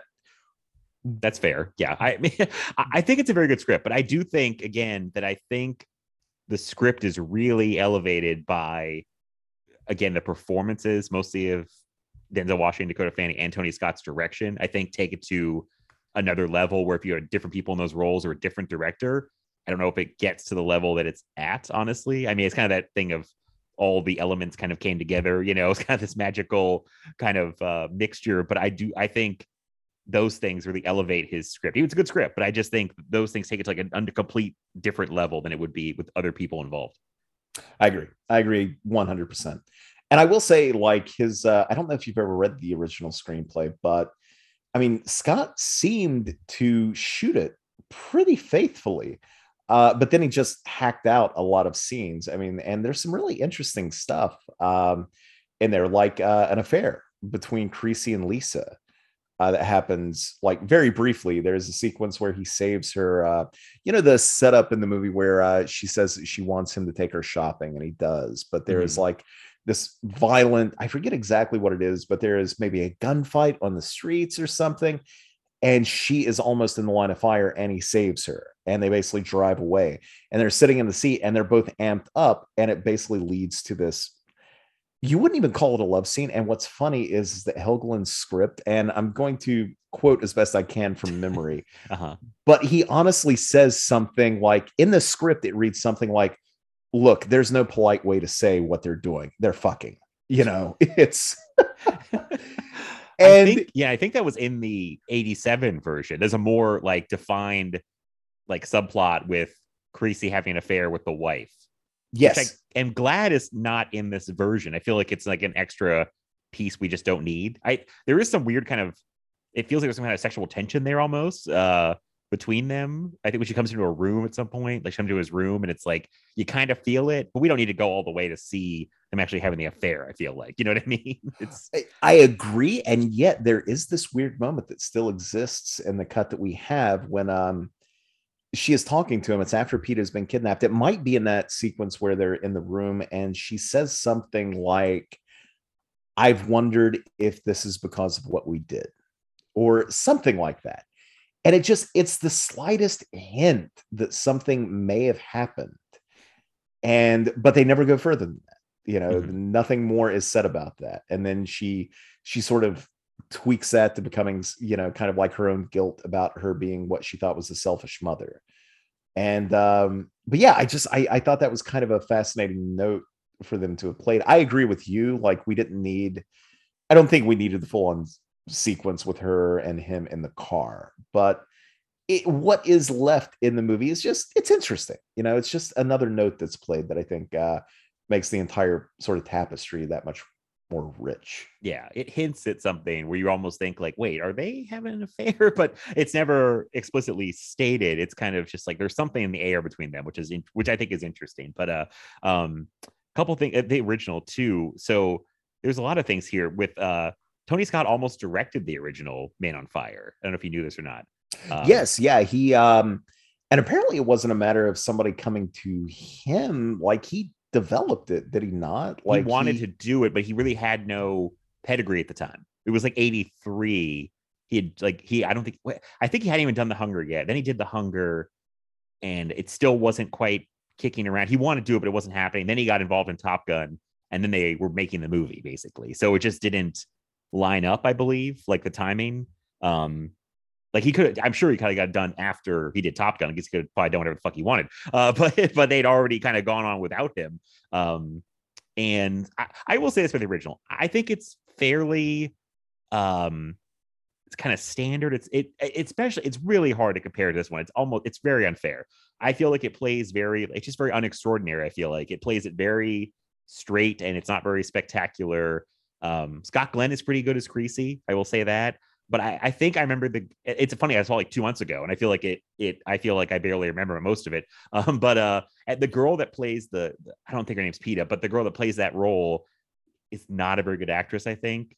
Like I feel bad saying about a kid, but I just think she's not a very good actor. Again, especially compared to Dakota Fanning, which seems so unfair. but it's so hard to. It sounds like you would give the movie around a 39%. That's what I'm getting here. Yeah, that maybe pushing into the 40s. It's so. I think it's very underwhelming, especially kind of if you watch this version first. It's super. I just can't separate them in my mind. And there are a couple good sequences. Again, Scott Glenn is good. I can tell you some spoiler type stuff when we are off recording, but it goes in different directions story wise than this one does. But I was kind of really underwhelmed by it, which was kind of what I was worried about and why I didn't watch it for the longest time. But this is kind of a situation where I feel like people forget there even is an original version. They just know the Tony Scott Denzel version, and people are like, "There's an original Man on Fire." Like, it's not talked about very much. I feel like so. That's always interesting. People are like, "Oh, there's an original version of this," but I'm glad Tony and they had to update the story because I mentioned already that the book was in Italy, the 87 movies in Italy. But by the time they made this, that wasn't Italy had like a less than 1% kidnap or something. It was insane. It was like they had no kidnappings, but Mexico City, unfortunately, had become a major kidnapping like hub. I don't know what to call it. Like it's just a hot spot for kidnappings. And I want to ask you a question about that, actually. Yes. So you watch this movie, which portrays Mexico City and the surrounding areas as this utter hellhole with people willing to kidnap you on every corner. Like all of these violent events happen. And of course, a lot of them in the latter half are all, wrought by Creasy himself, our hero, sure. But explosions and gunfights in streets and kidnappings and just all sorts of horrible stuff. And you get to the end and our hero dies, at the hands of the, the villains, as it were. I mean, he was shot by them and he gets to, pass on peacefully, as we noted. And then, we see a cop executing a suspect in cold blood in a swimming pool. And then we cut to black and it says, "Special thanks to Mexico City, a very special place." That gets the biggest gut laugh out of me, like every time. It seems so disingenuous given everything that's come before. Well, here's the funny thing. I know Tony Scott loves Mexico because he shot Revenge down there. And I remember reading a few things where also not a movie that acts as a very good travelogue. This is true. It's funny. The movies he's making are not great, endorsements of Mexico, but Mexico's just kind of message to Tony Scott, can you maybe not love us that much? Again, I mean, movie versus reality. All the reality of Mexico City at the time was the kidnappings were bad, but he loved it. Because Tony Scott's a real adventurous guy. He was a thrill-seeking guy. Maybe there was some element of he just thought Mexico was so exciting that he loved it. I mean, he felt like he genuinely loved it. I think he lived down there, I believe, or at least had a house down there. He loved it. So I don't think that thing at the end is disingenuous at all. I think he genuinely I think while acknowledging some of the bad parts, I guess, because he's making an action movie about kidnapping. It's obviously you have to pull the dark side of this city out. He still loves it. It is interesting. I agree. But of course, every place, I mean, you can't, there's good and there's bad, and there was a lot of good people trying to live their lives in Mexico and they've got to deal with cartels and kidnapping, and so I think Tony Scott showed the bad of what was going on, but I think he still loves that Mexico City and the whole country. Honestly, I think he loves it down there. I agree. And plus, I just want to note that I'm not somebody who believes that Mexico is a terrible place, but just given the juxtaposition of like what the movie has just bludgeoned us with for 2+ hours, and then the first thing that we see after the terrible last 5 seconds is that, like, I find that endlessly amusing. It is. I mean, it is interesting. And a funny juxtaposition about we've been through all this horrible stuff. Oh, maybe it was like Tony's very small little nod of like, listen, it's not all bad down there. It's like there's wonderful people that live down there. Like just rough stuff going on. I mean, the funny thing is that when they were filming the movie down there, they had a lot of kind of incidents around the set. I don't know if you read about this, where there was just a lot of security. Like Fox had sent a lot of security down because, you know, now the actors were huge kidnapping targets, as you could imagine. I mean, oh my God, yeah. Like, and Tony Scott tells an insane story that he tells like it's no big deal, and you hear it and you're like, this is crazy. Like, you almost died. Where him and I think a few other guys went to go location scout very late at night. Doesn't seem like a good idea. Somewhere in some neighborhood or a city down there that they were told, I think, was dangerous, and they still went at night with like 4 guys and 1 bodyguard and were location scouting, and they had, you know, they had all this like equipment on them, and they probably looked like easy targets, and they were approached by like a gang of like teenagers, I think, and then there was like another gang that showed up, and they were surrounded. So it's like Tony Scott, a couple other guys, and 1 bodyguard who pulls his gun, but there's like dozens of guys around. So what's he gonna do? And then a cop rolls up and tries to get involved, and then a whole melee breaks out, and everyone's fighting each other. And Tony and a couple other guys managed to like escape, but they've left their bodyguard, and the bodyguard apparently like got the shit kicked out of him, and luckily they saved him. But Tony and other guys were like watching. They got like a little bit farther away, but then I think one of the guys in the gang had the bodyguard and was like, "One of you come back down here, or we're gonna kill him or something." And I think it's unclear. I think Tony said it doesn't remember how it resolved. I don't know how Tony does not remember how it resolved, because that's an insane story. I have a guess. Yeah. You paid him off, or I think Denzel is a method actor. Denzel showed up. I think this was an opportunity for some practice, you know, and you know, maybe those guys aren't with us anymore. Who knows? I don't know. It sounded like he must have negotiated something. I don't know. They got the guy back. And then Fox wanted to shut the whole production down. Fox was like, this is too dangerous. This is insane. What are you doing? Like, you've got to go somewhere else, or you've got to shut this thing down. And apparently Tony sweet talked him. He's very good at this. He apparently multiple times he'd gotten them to like back off, and in other movies too. And they got to stay, but they couldn't go back to that specific neighborhood wherever they were. But and Tony tells the story on like the extra DVD extra so casually, like it's like nothing happened. And I'm like, this would be the craziest thing ever happened to me. And he's just like, and then we kind of rolled into some danger, and it was kind of crazy. You know, it's amazing. You should listen to him tell that story. It's just like grinning ear to ear, no doubt. Yes, he was. He's so casual about it. It's wild. So they had all kinds of stuff going on, but apparently after that everything was okay. And I'm just looking at the rest of my notes here, because we probably need to wrap up soon because it's getting a little late. But have you ever heard the story of Dakota Fanning talking about when she first met Tony Scott? No, I haven't. It's like the cutest thing you'll ever see. I can't really do it justice. I'll probably have to send you the clip afterwards, but she describes him like to a T. She's like, when I first met Tony, I was at a restaurant. He walked in his red hat and his short shorts and his vest and all this stuff hanging down. And he's like, hi, I'm Tony. Like Dakota Fanning doing this like impression of Tony Scott. And it's like the most adorable thing you've ever seen. And Denzel calling him on the interview, he's like, here comes 9-camera Tony with all his cameras doing all this, like all this crazy shit. I'll define these clips for you because they're pretty good. But trying to think what else I had here. We mentioned Tony Scott almost did the original. This actually remake started because the producer of the original called Tony up randomly. I guess he'd seen his original on TV and was like, hey, Tony, do you want to remake Man on Fire? Because I think we could do it better this time. And Tony was on board. And then he specifically wanted Brian Helgeland to write it.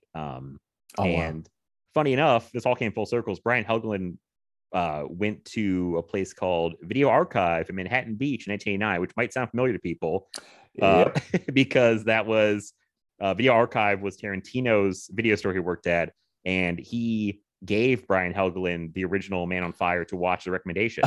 It all came full circle.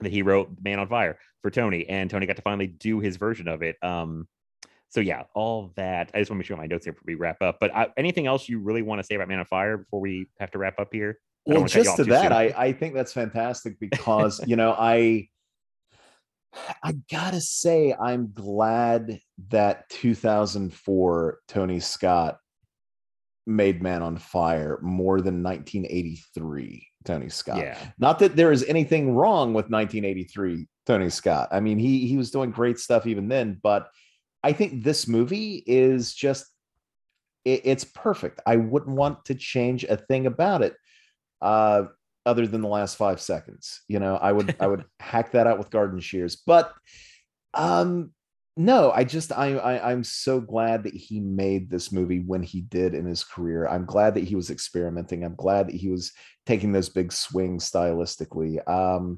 And I'm glad that he found a story that he could you know, again, not just tell this utterly badass revenge story, but also just, you know, give the story a great deal of heart. And again, you know, going back to what I said earlier at the beginning of this podcast, I think that, you know, the man was a master, and I don't think we appreciate him nearly enough. And we sure as hell do not appreciate Man on Fire nearly enough. 39% good.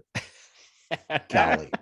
It's getting its due now, I think. I think that people have seen it there. He was a little ahead of the curve on all this kind of stuff he was doing because I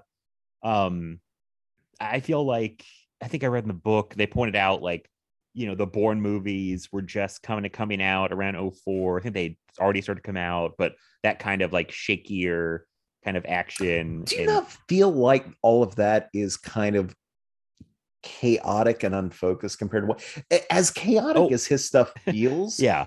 It's also very, very controlled, and it's not showy. Whereas when Paul Greengrass grabs the matte box and shakes the living fuck out of the camera, you know, yeah, I mean, it can be intense in a movie, but it's just to me, there isn't.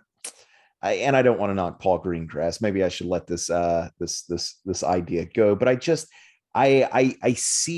prefer, let me put it that way. I prefer what Tony Scott does when he's making those big stylistic flourishes, because it's always in service to something. It may seem chaotic, but he is getting the exact reaction out of you that he wants, instead of just, you know, throwing whatever you can at the wall and, you know, praying for the best. I feel the same way about, you know, Oliver Stone sometimes, you know, with Natural Born Killers or U-Turn, where, yeah, you know, let's jump in there and film this with 3 different types of film stocks. And it's like, okay, why are you doing that? Just for the fuck of it? A couple of people talking? Okay, you know, whatever. Whereas you watch somebody like Tony Scott do it with, you know, again, Beat the Devil or Man on Fire, Domino.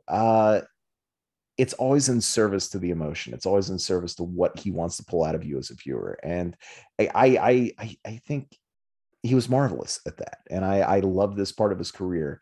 Again, I think Man on Fire is the best thing that he done during that period. And I think Man on Fire is the best thing that he ever did. And I will always stick to my guns on that. I agree. I mean, I think Crimson Tide is very close. I think that's an amazing movie. It's much more like standard, straightforward Hollywood blockbuster compared to Man on Fire. I love True Romance a lot. I mean, he has so many good ones. There's even the ones that I think aren't as good, which would be like The Fan or Top Gun.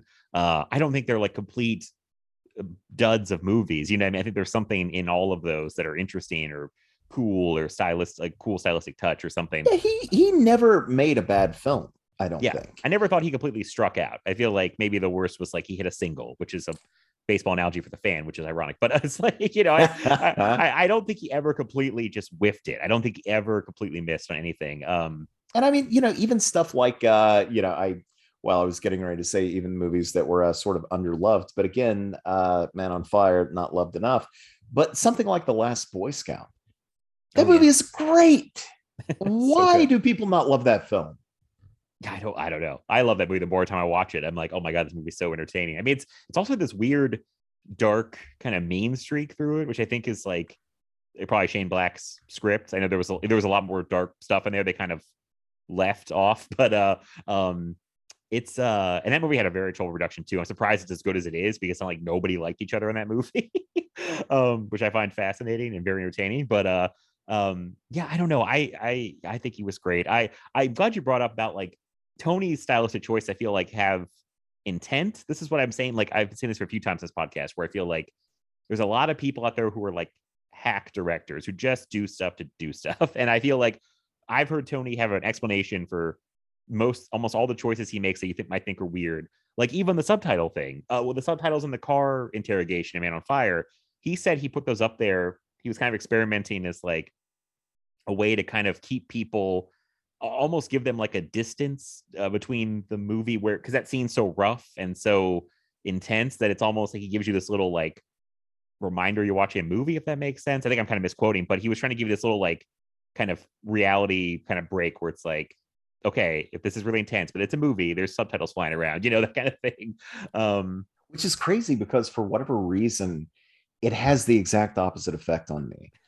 Like that stuff only pulls me deeper into it, Interesting. Okay. Yeah. And then all the stuff, like when people say it gets so chaotic, and I love the whole, Tony Scott said like, oh, I was trying to get in Creasy's like fractured mindset, like how he's looking over here. He's always like, he's got his head on a swivel. He's always looking at all these threats going around, and how chaotic his mind would be, and try to get in his mind. And he's doing all this crazy stuff with the camera and different film stocks. And there's even a thing behind the scenes where they put Denzel on like one of those like little kid, like not like a carousel, but like you'd see it like a park where you just kind of push it around and it spins in a circle. They put Denzel on one of those things, just spin it around with the camera.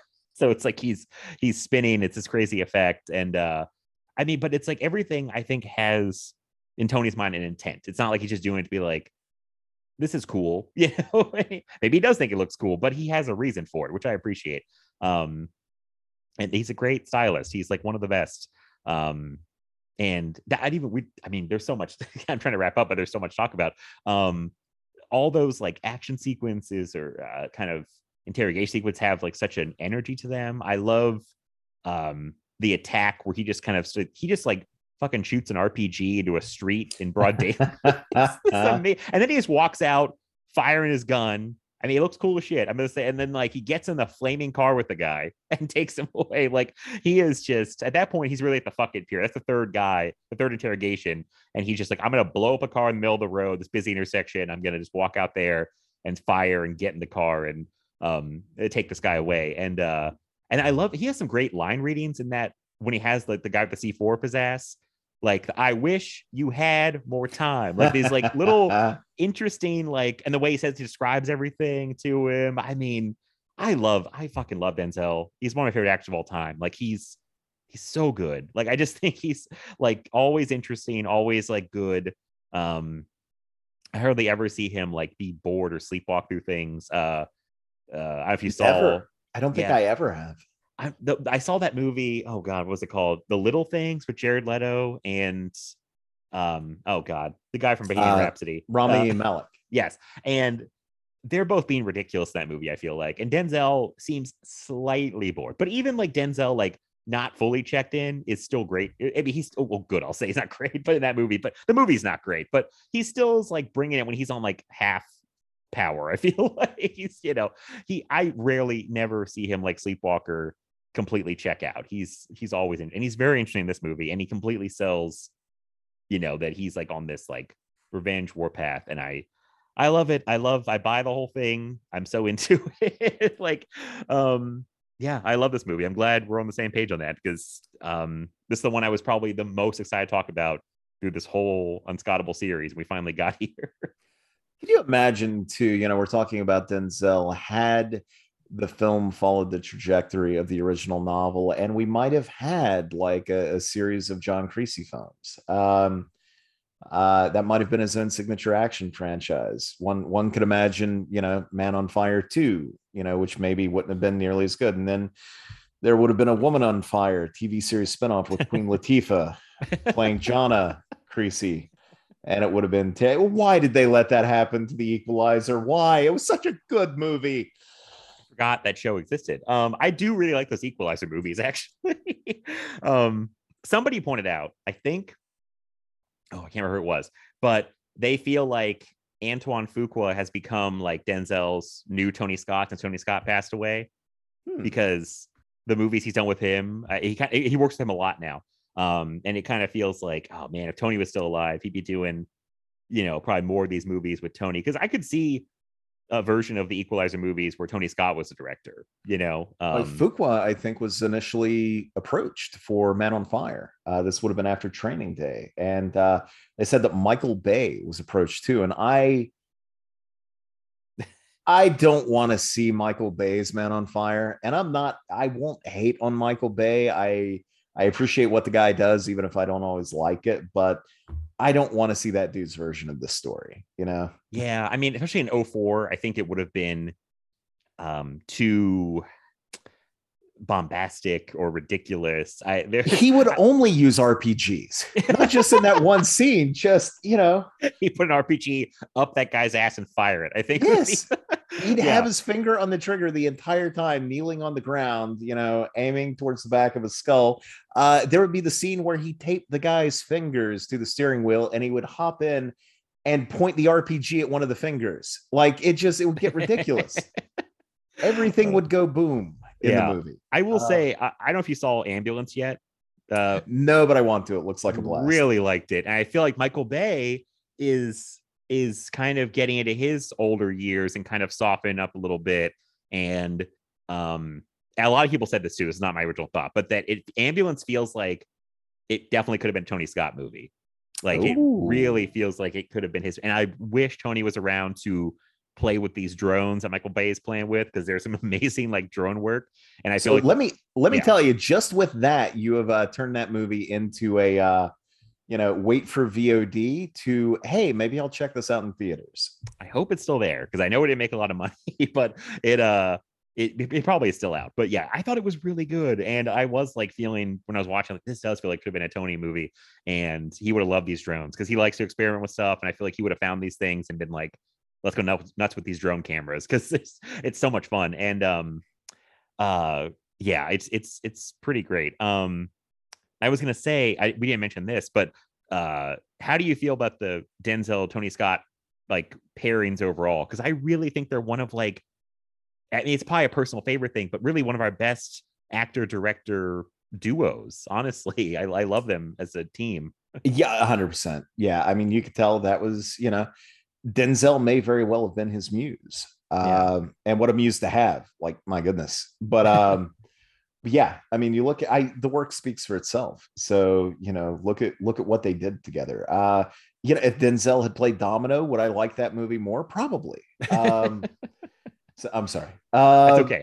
Give it another chance. Give it another chance. Let me know what you think. I think it's good. Think about it as like a satire of mid 2000s culture, and you'll be like, holy shit, this is really kind of hitting something special. So. I will report back on that. I absolutely will. But no, I agree with you. What a great partnership, and one that was sadly cut short ultimately. Yeah.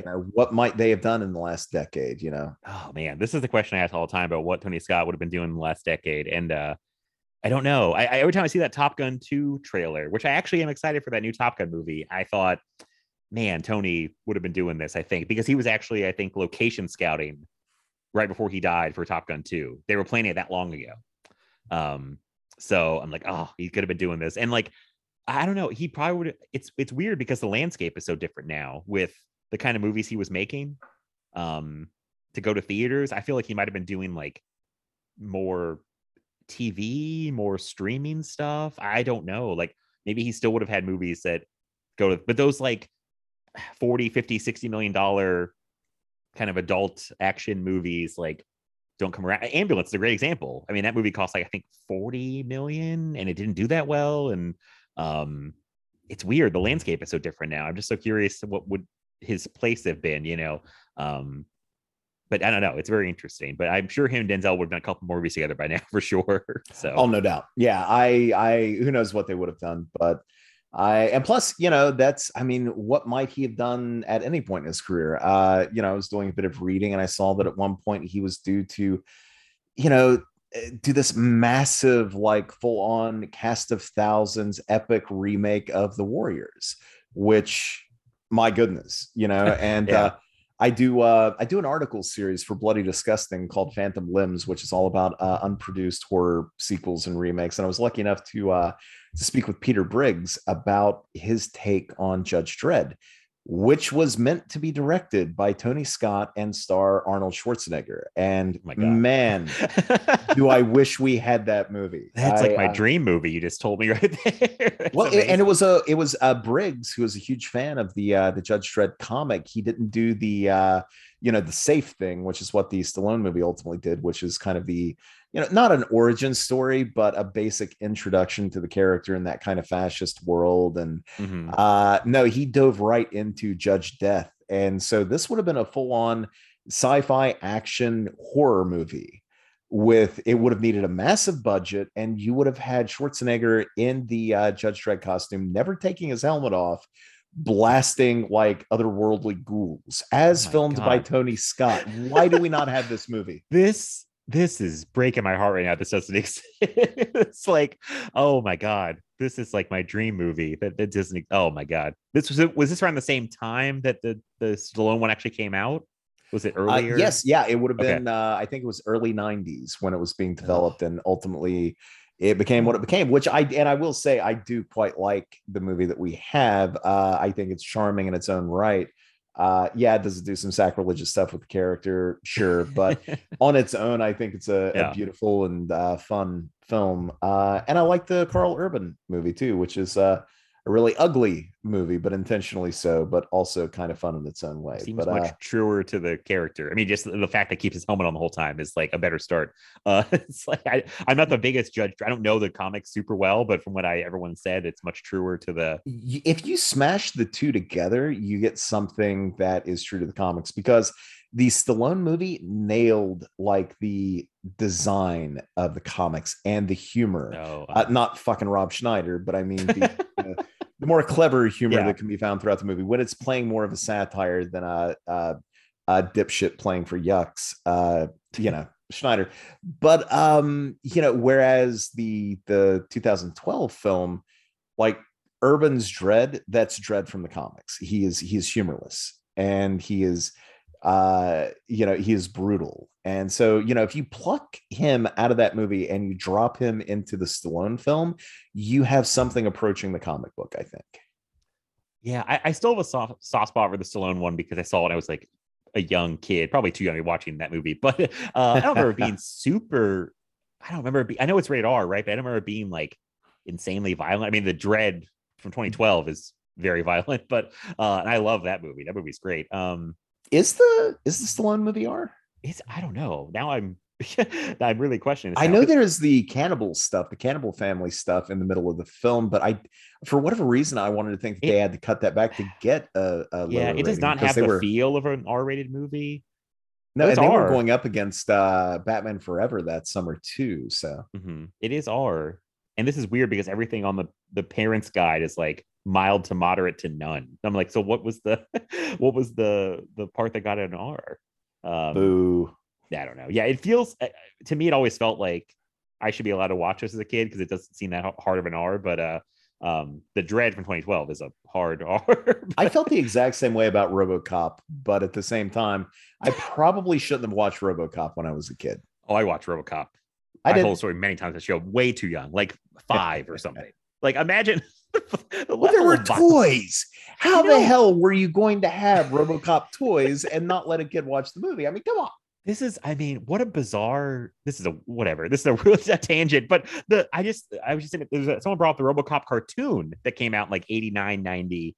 And there was a weird trend of like making R-rated things like pointed toward children, like Toxic Avenger had a cartoon. Rambo, RoboCop, Terminator 2 had a bunch of toys. Another movie I always thought like Terminator 2 felt like a soft R to me. Like there's a couple moments you could cut out and like and it get PG-13 probably, especially nowadays. But there was a weird. I guess they were at a loss of things to sell to children. I don't know where the line was, but they were like, fuck it, sell RoboCop to kids. So I'm glad, like I said, I already noted this, but I'm glad that 2004 Tony Scott made Man on Fire. But you know what?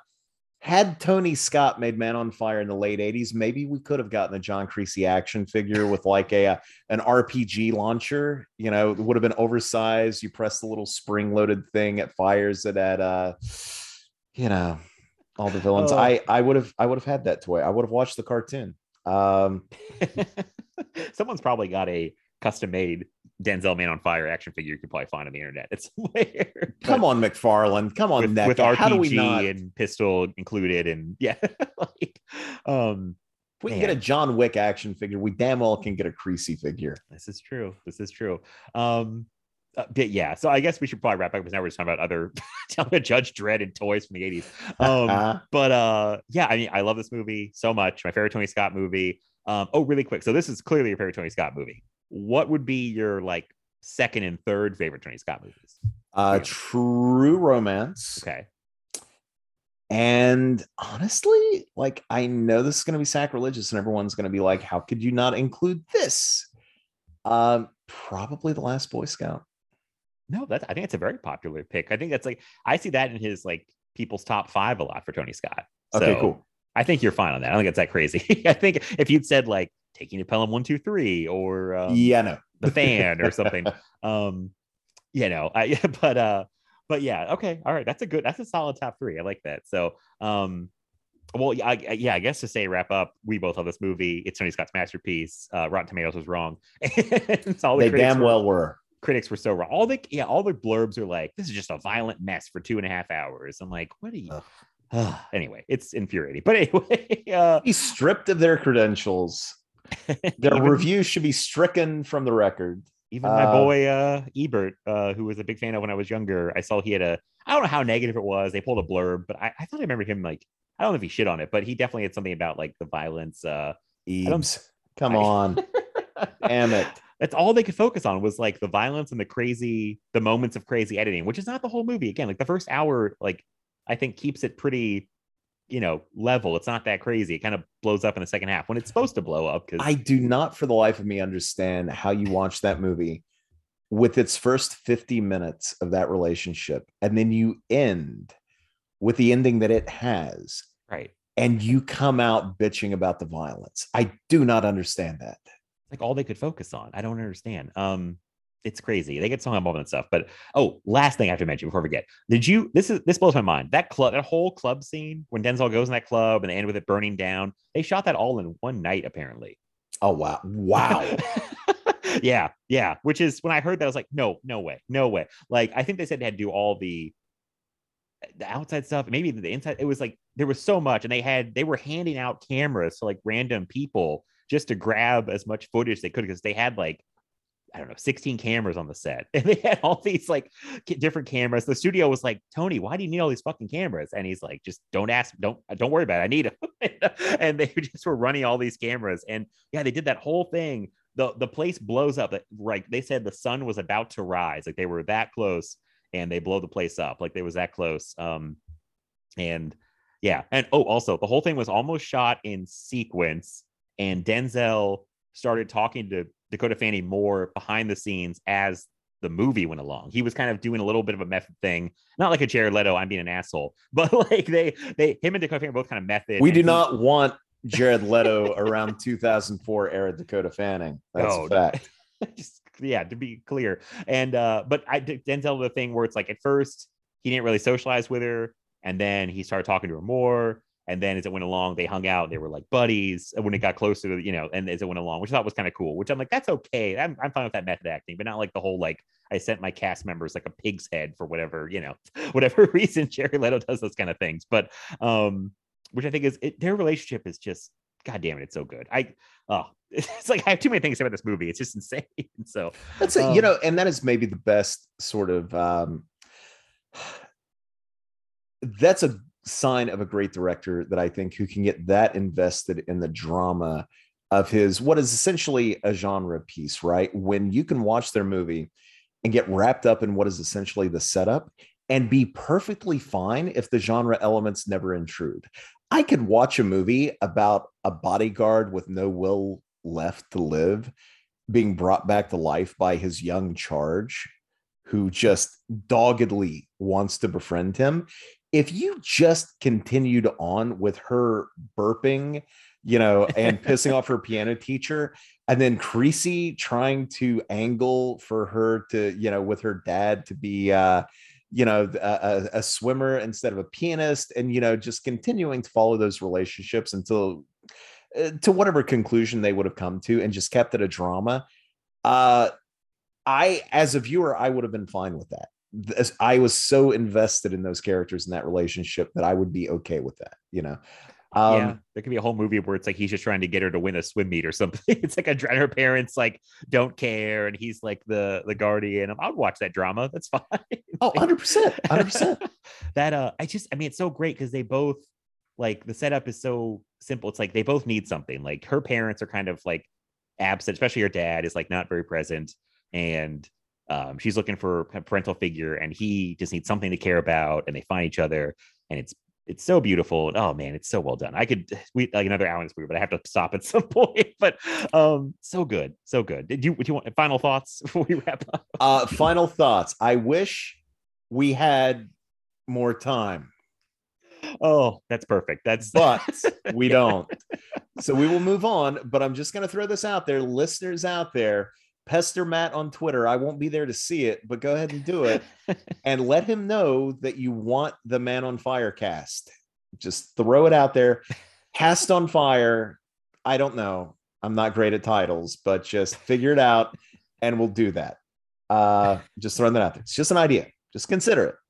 Okay. But the movie, that is the first step in us waging war against Rotten Tomatoes to raise the score to 100. And we're going to get there one episode at a time, one critic at a time. Maybe that's the conceit. We hunt down all of the critics like Creasy would, the people who took PETA, and we invite them on the show, and then we just bludgeon them with how wrong they are until they request to rewrite their review. Sadly, I think it's a foolproof plan. I don't know.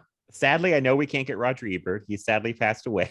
So we'll have to just raise his score annually. I don't know how many other critics we can find, and just I think we'll I mean, what a premise. We just talk them into like raising their score. Like, listen, hear us out. We need you guys to go back and change that Man on Fire rating to get a positive Rotten Tomatoes score. Hell yes. Oh, all right. We can do it, and we're going to do it. It's what Creasy would want. This to honor Creasy. The wish you had more time line was great to end on. So I'm just going to stop right there. But thank you again for doing this so much and waiting so patiently for like a year when I first announced this, and you were like, I want to do Man on Fire. And that was so far away at that point. So thank you for being here. I really appreciate it. Hey, no problem. And I thought we had a great chat. I had an absolute blast. So thank you so much for having me on. Oh yeah, this was, again, the one I've been looking forward to the most, and I had a great time talking about it, and it was a great conversation, I think. So thank you again. I will go ahead and plug all the stuff. People can follow you, podcasts, social media, all that kind of stuff. Formerly on Twitter.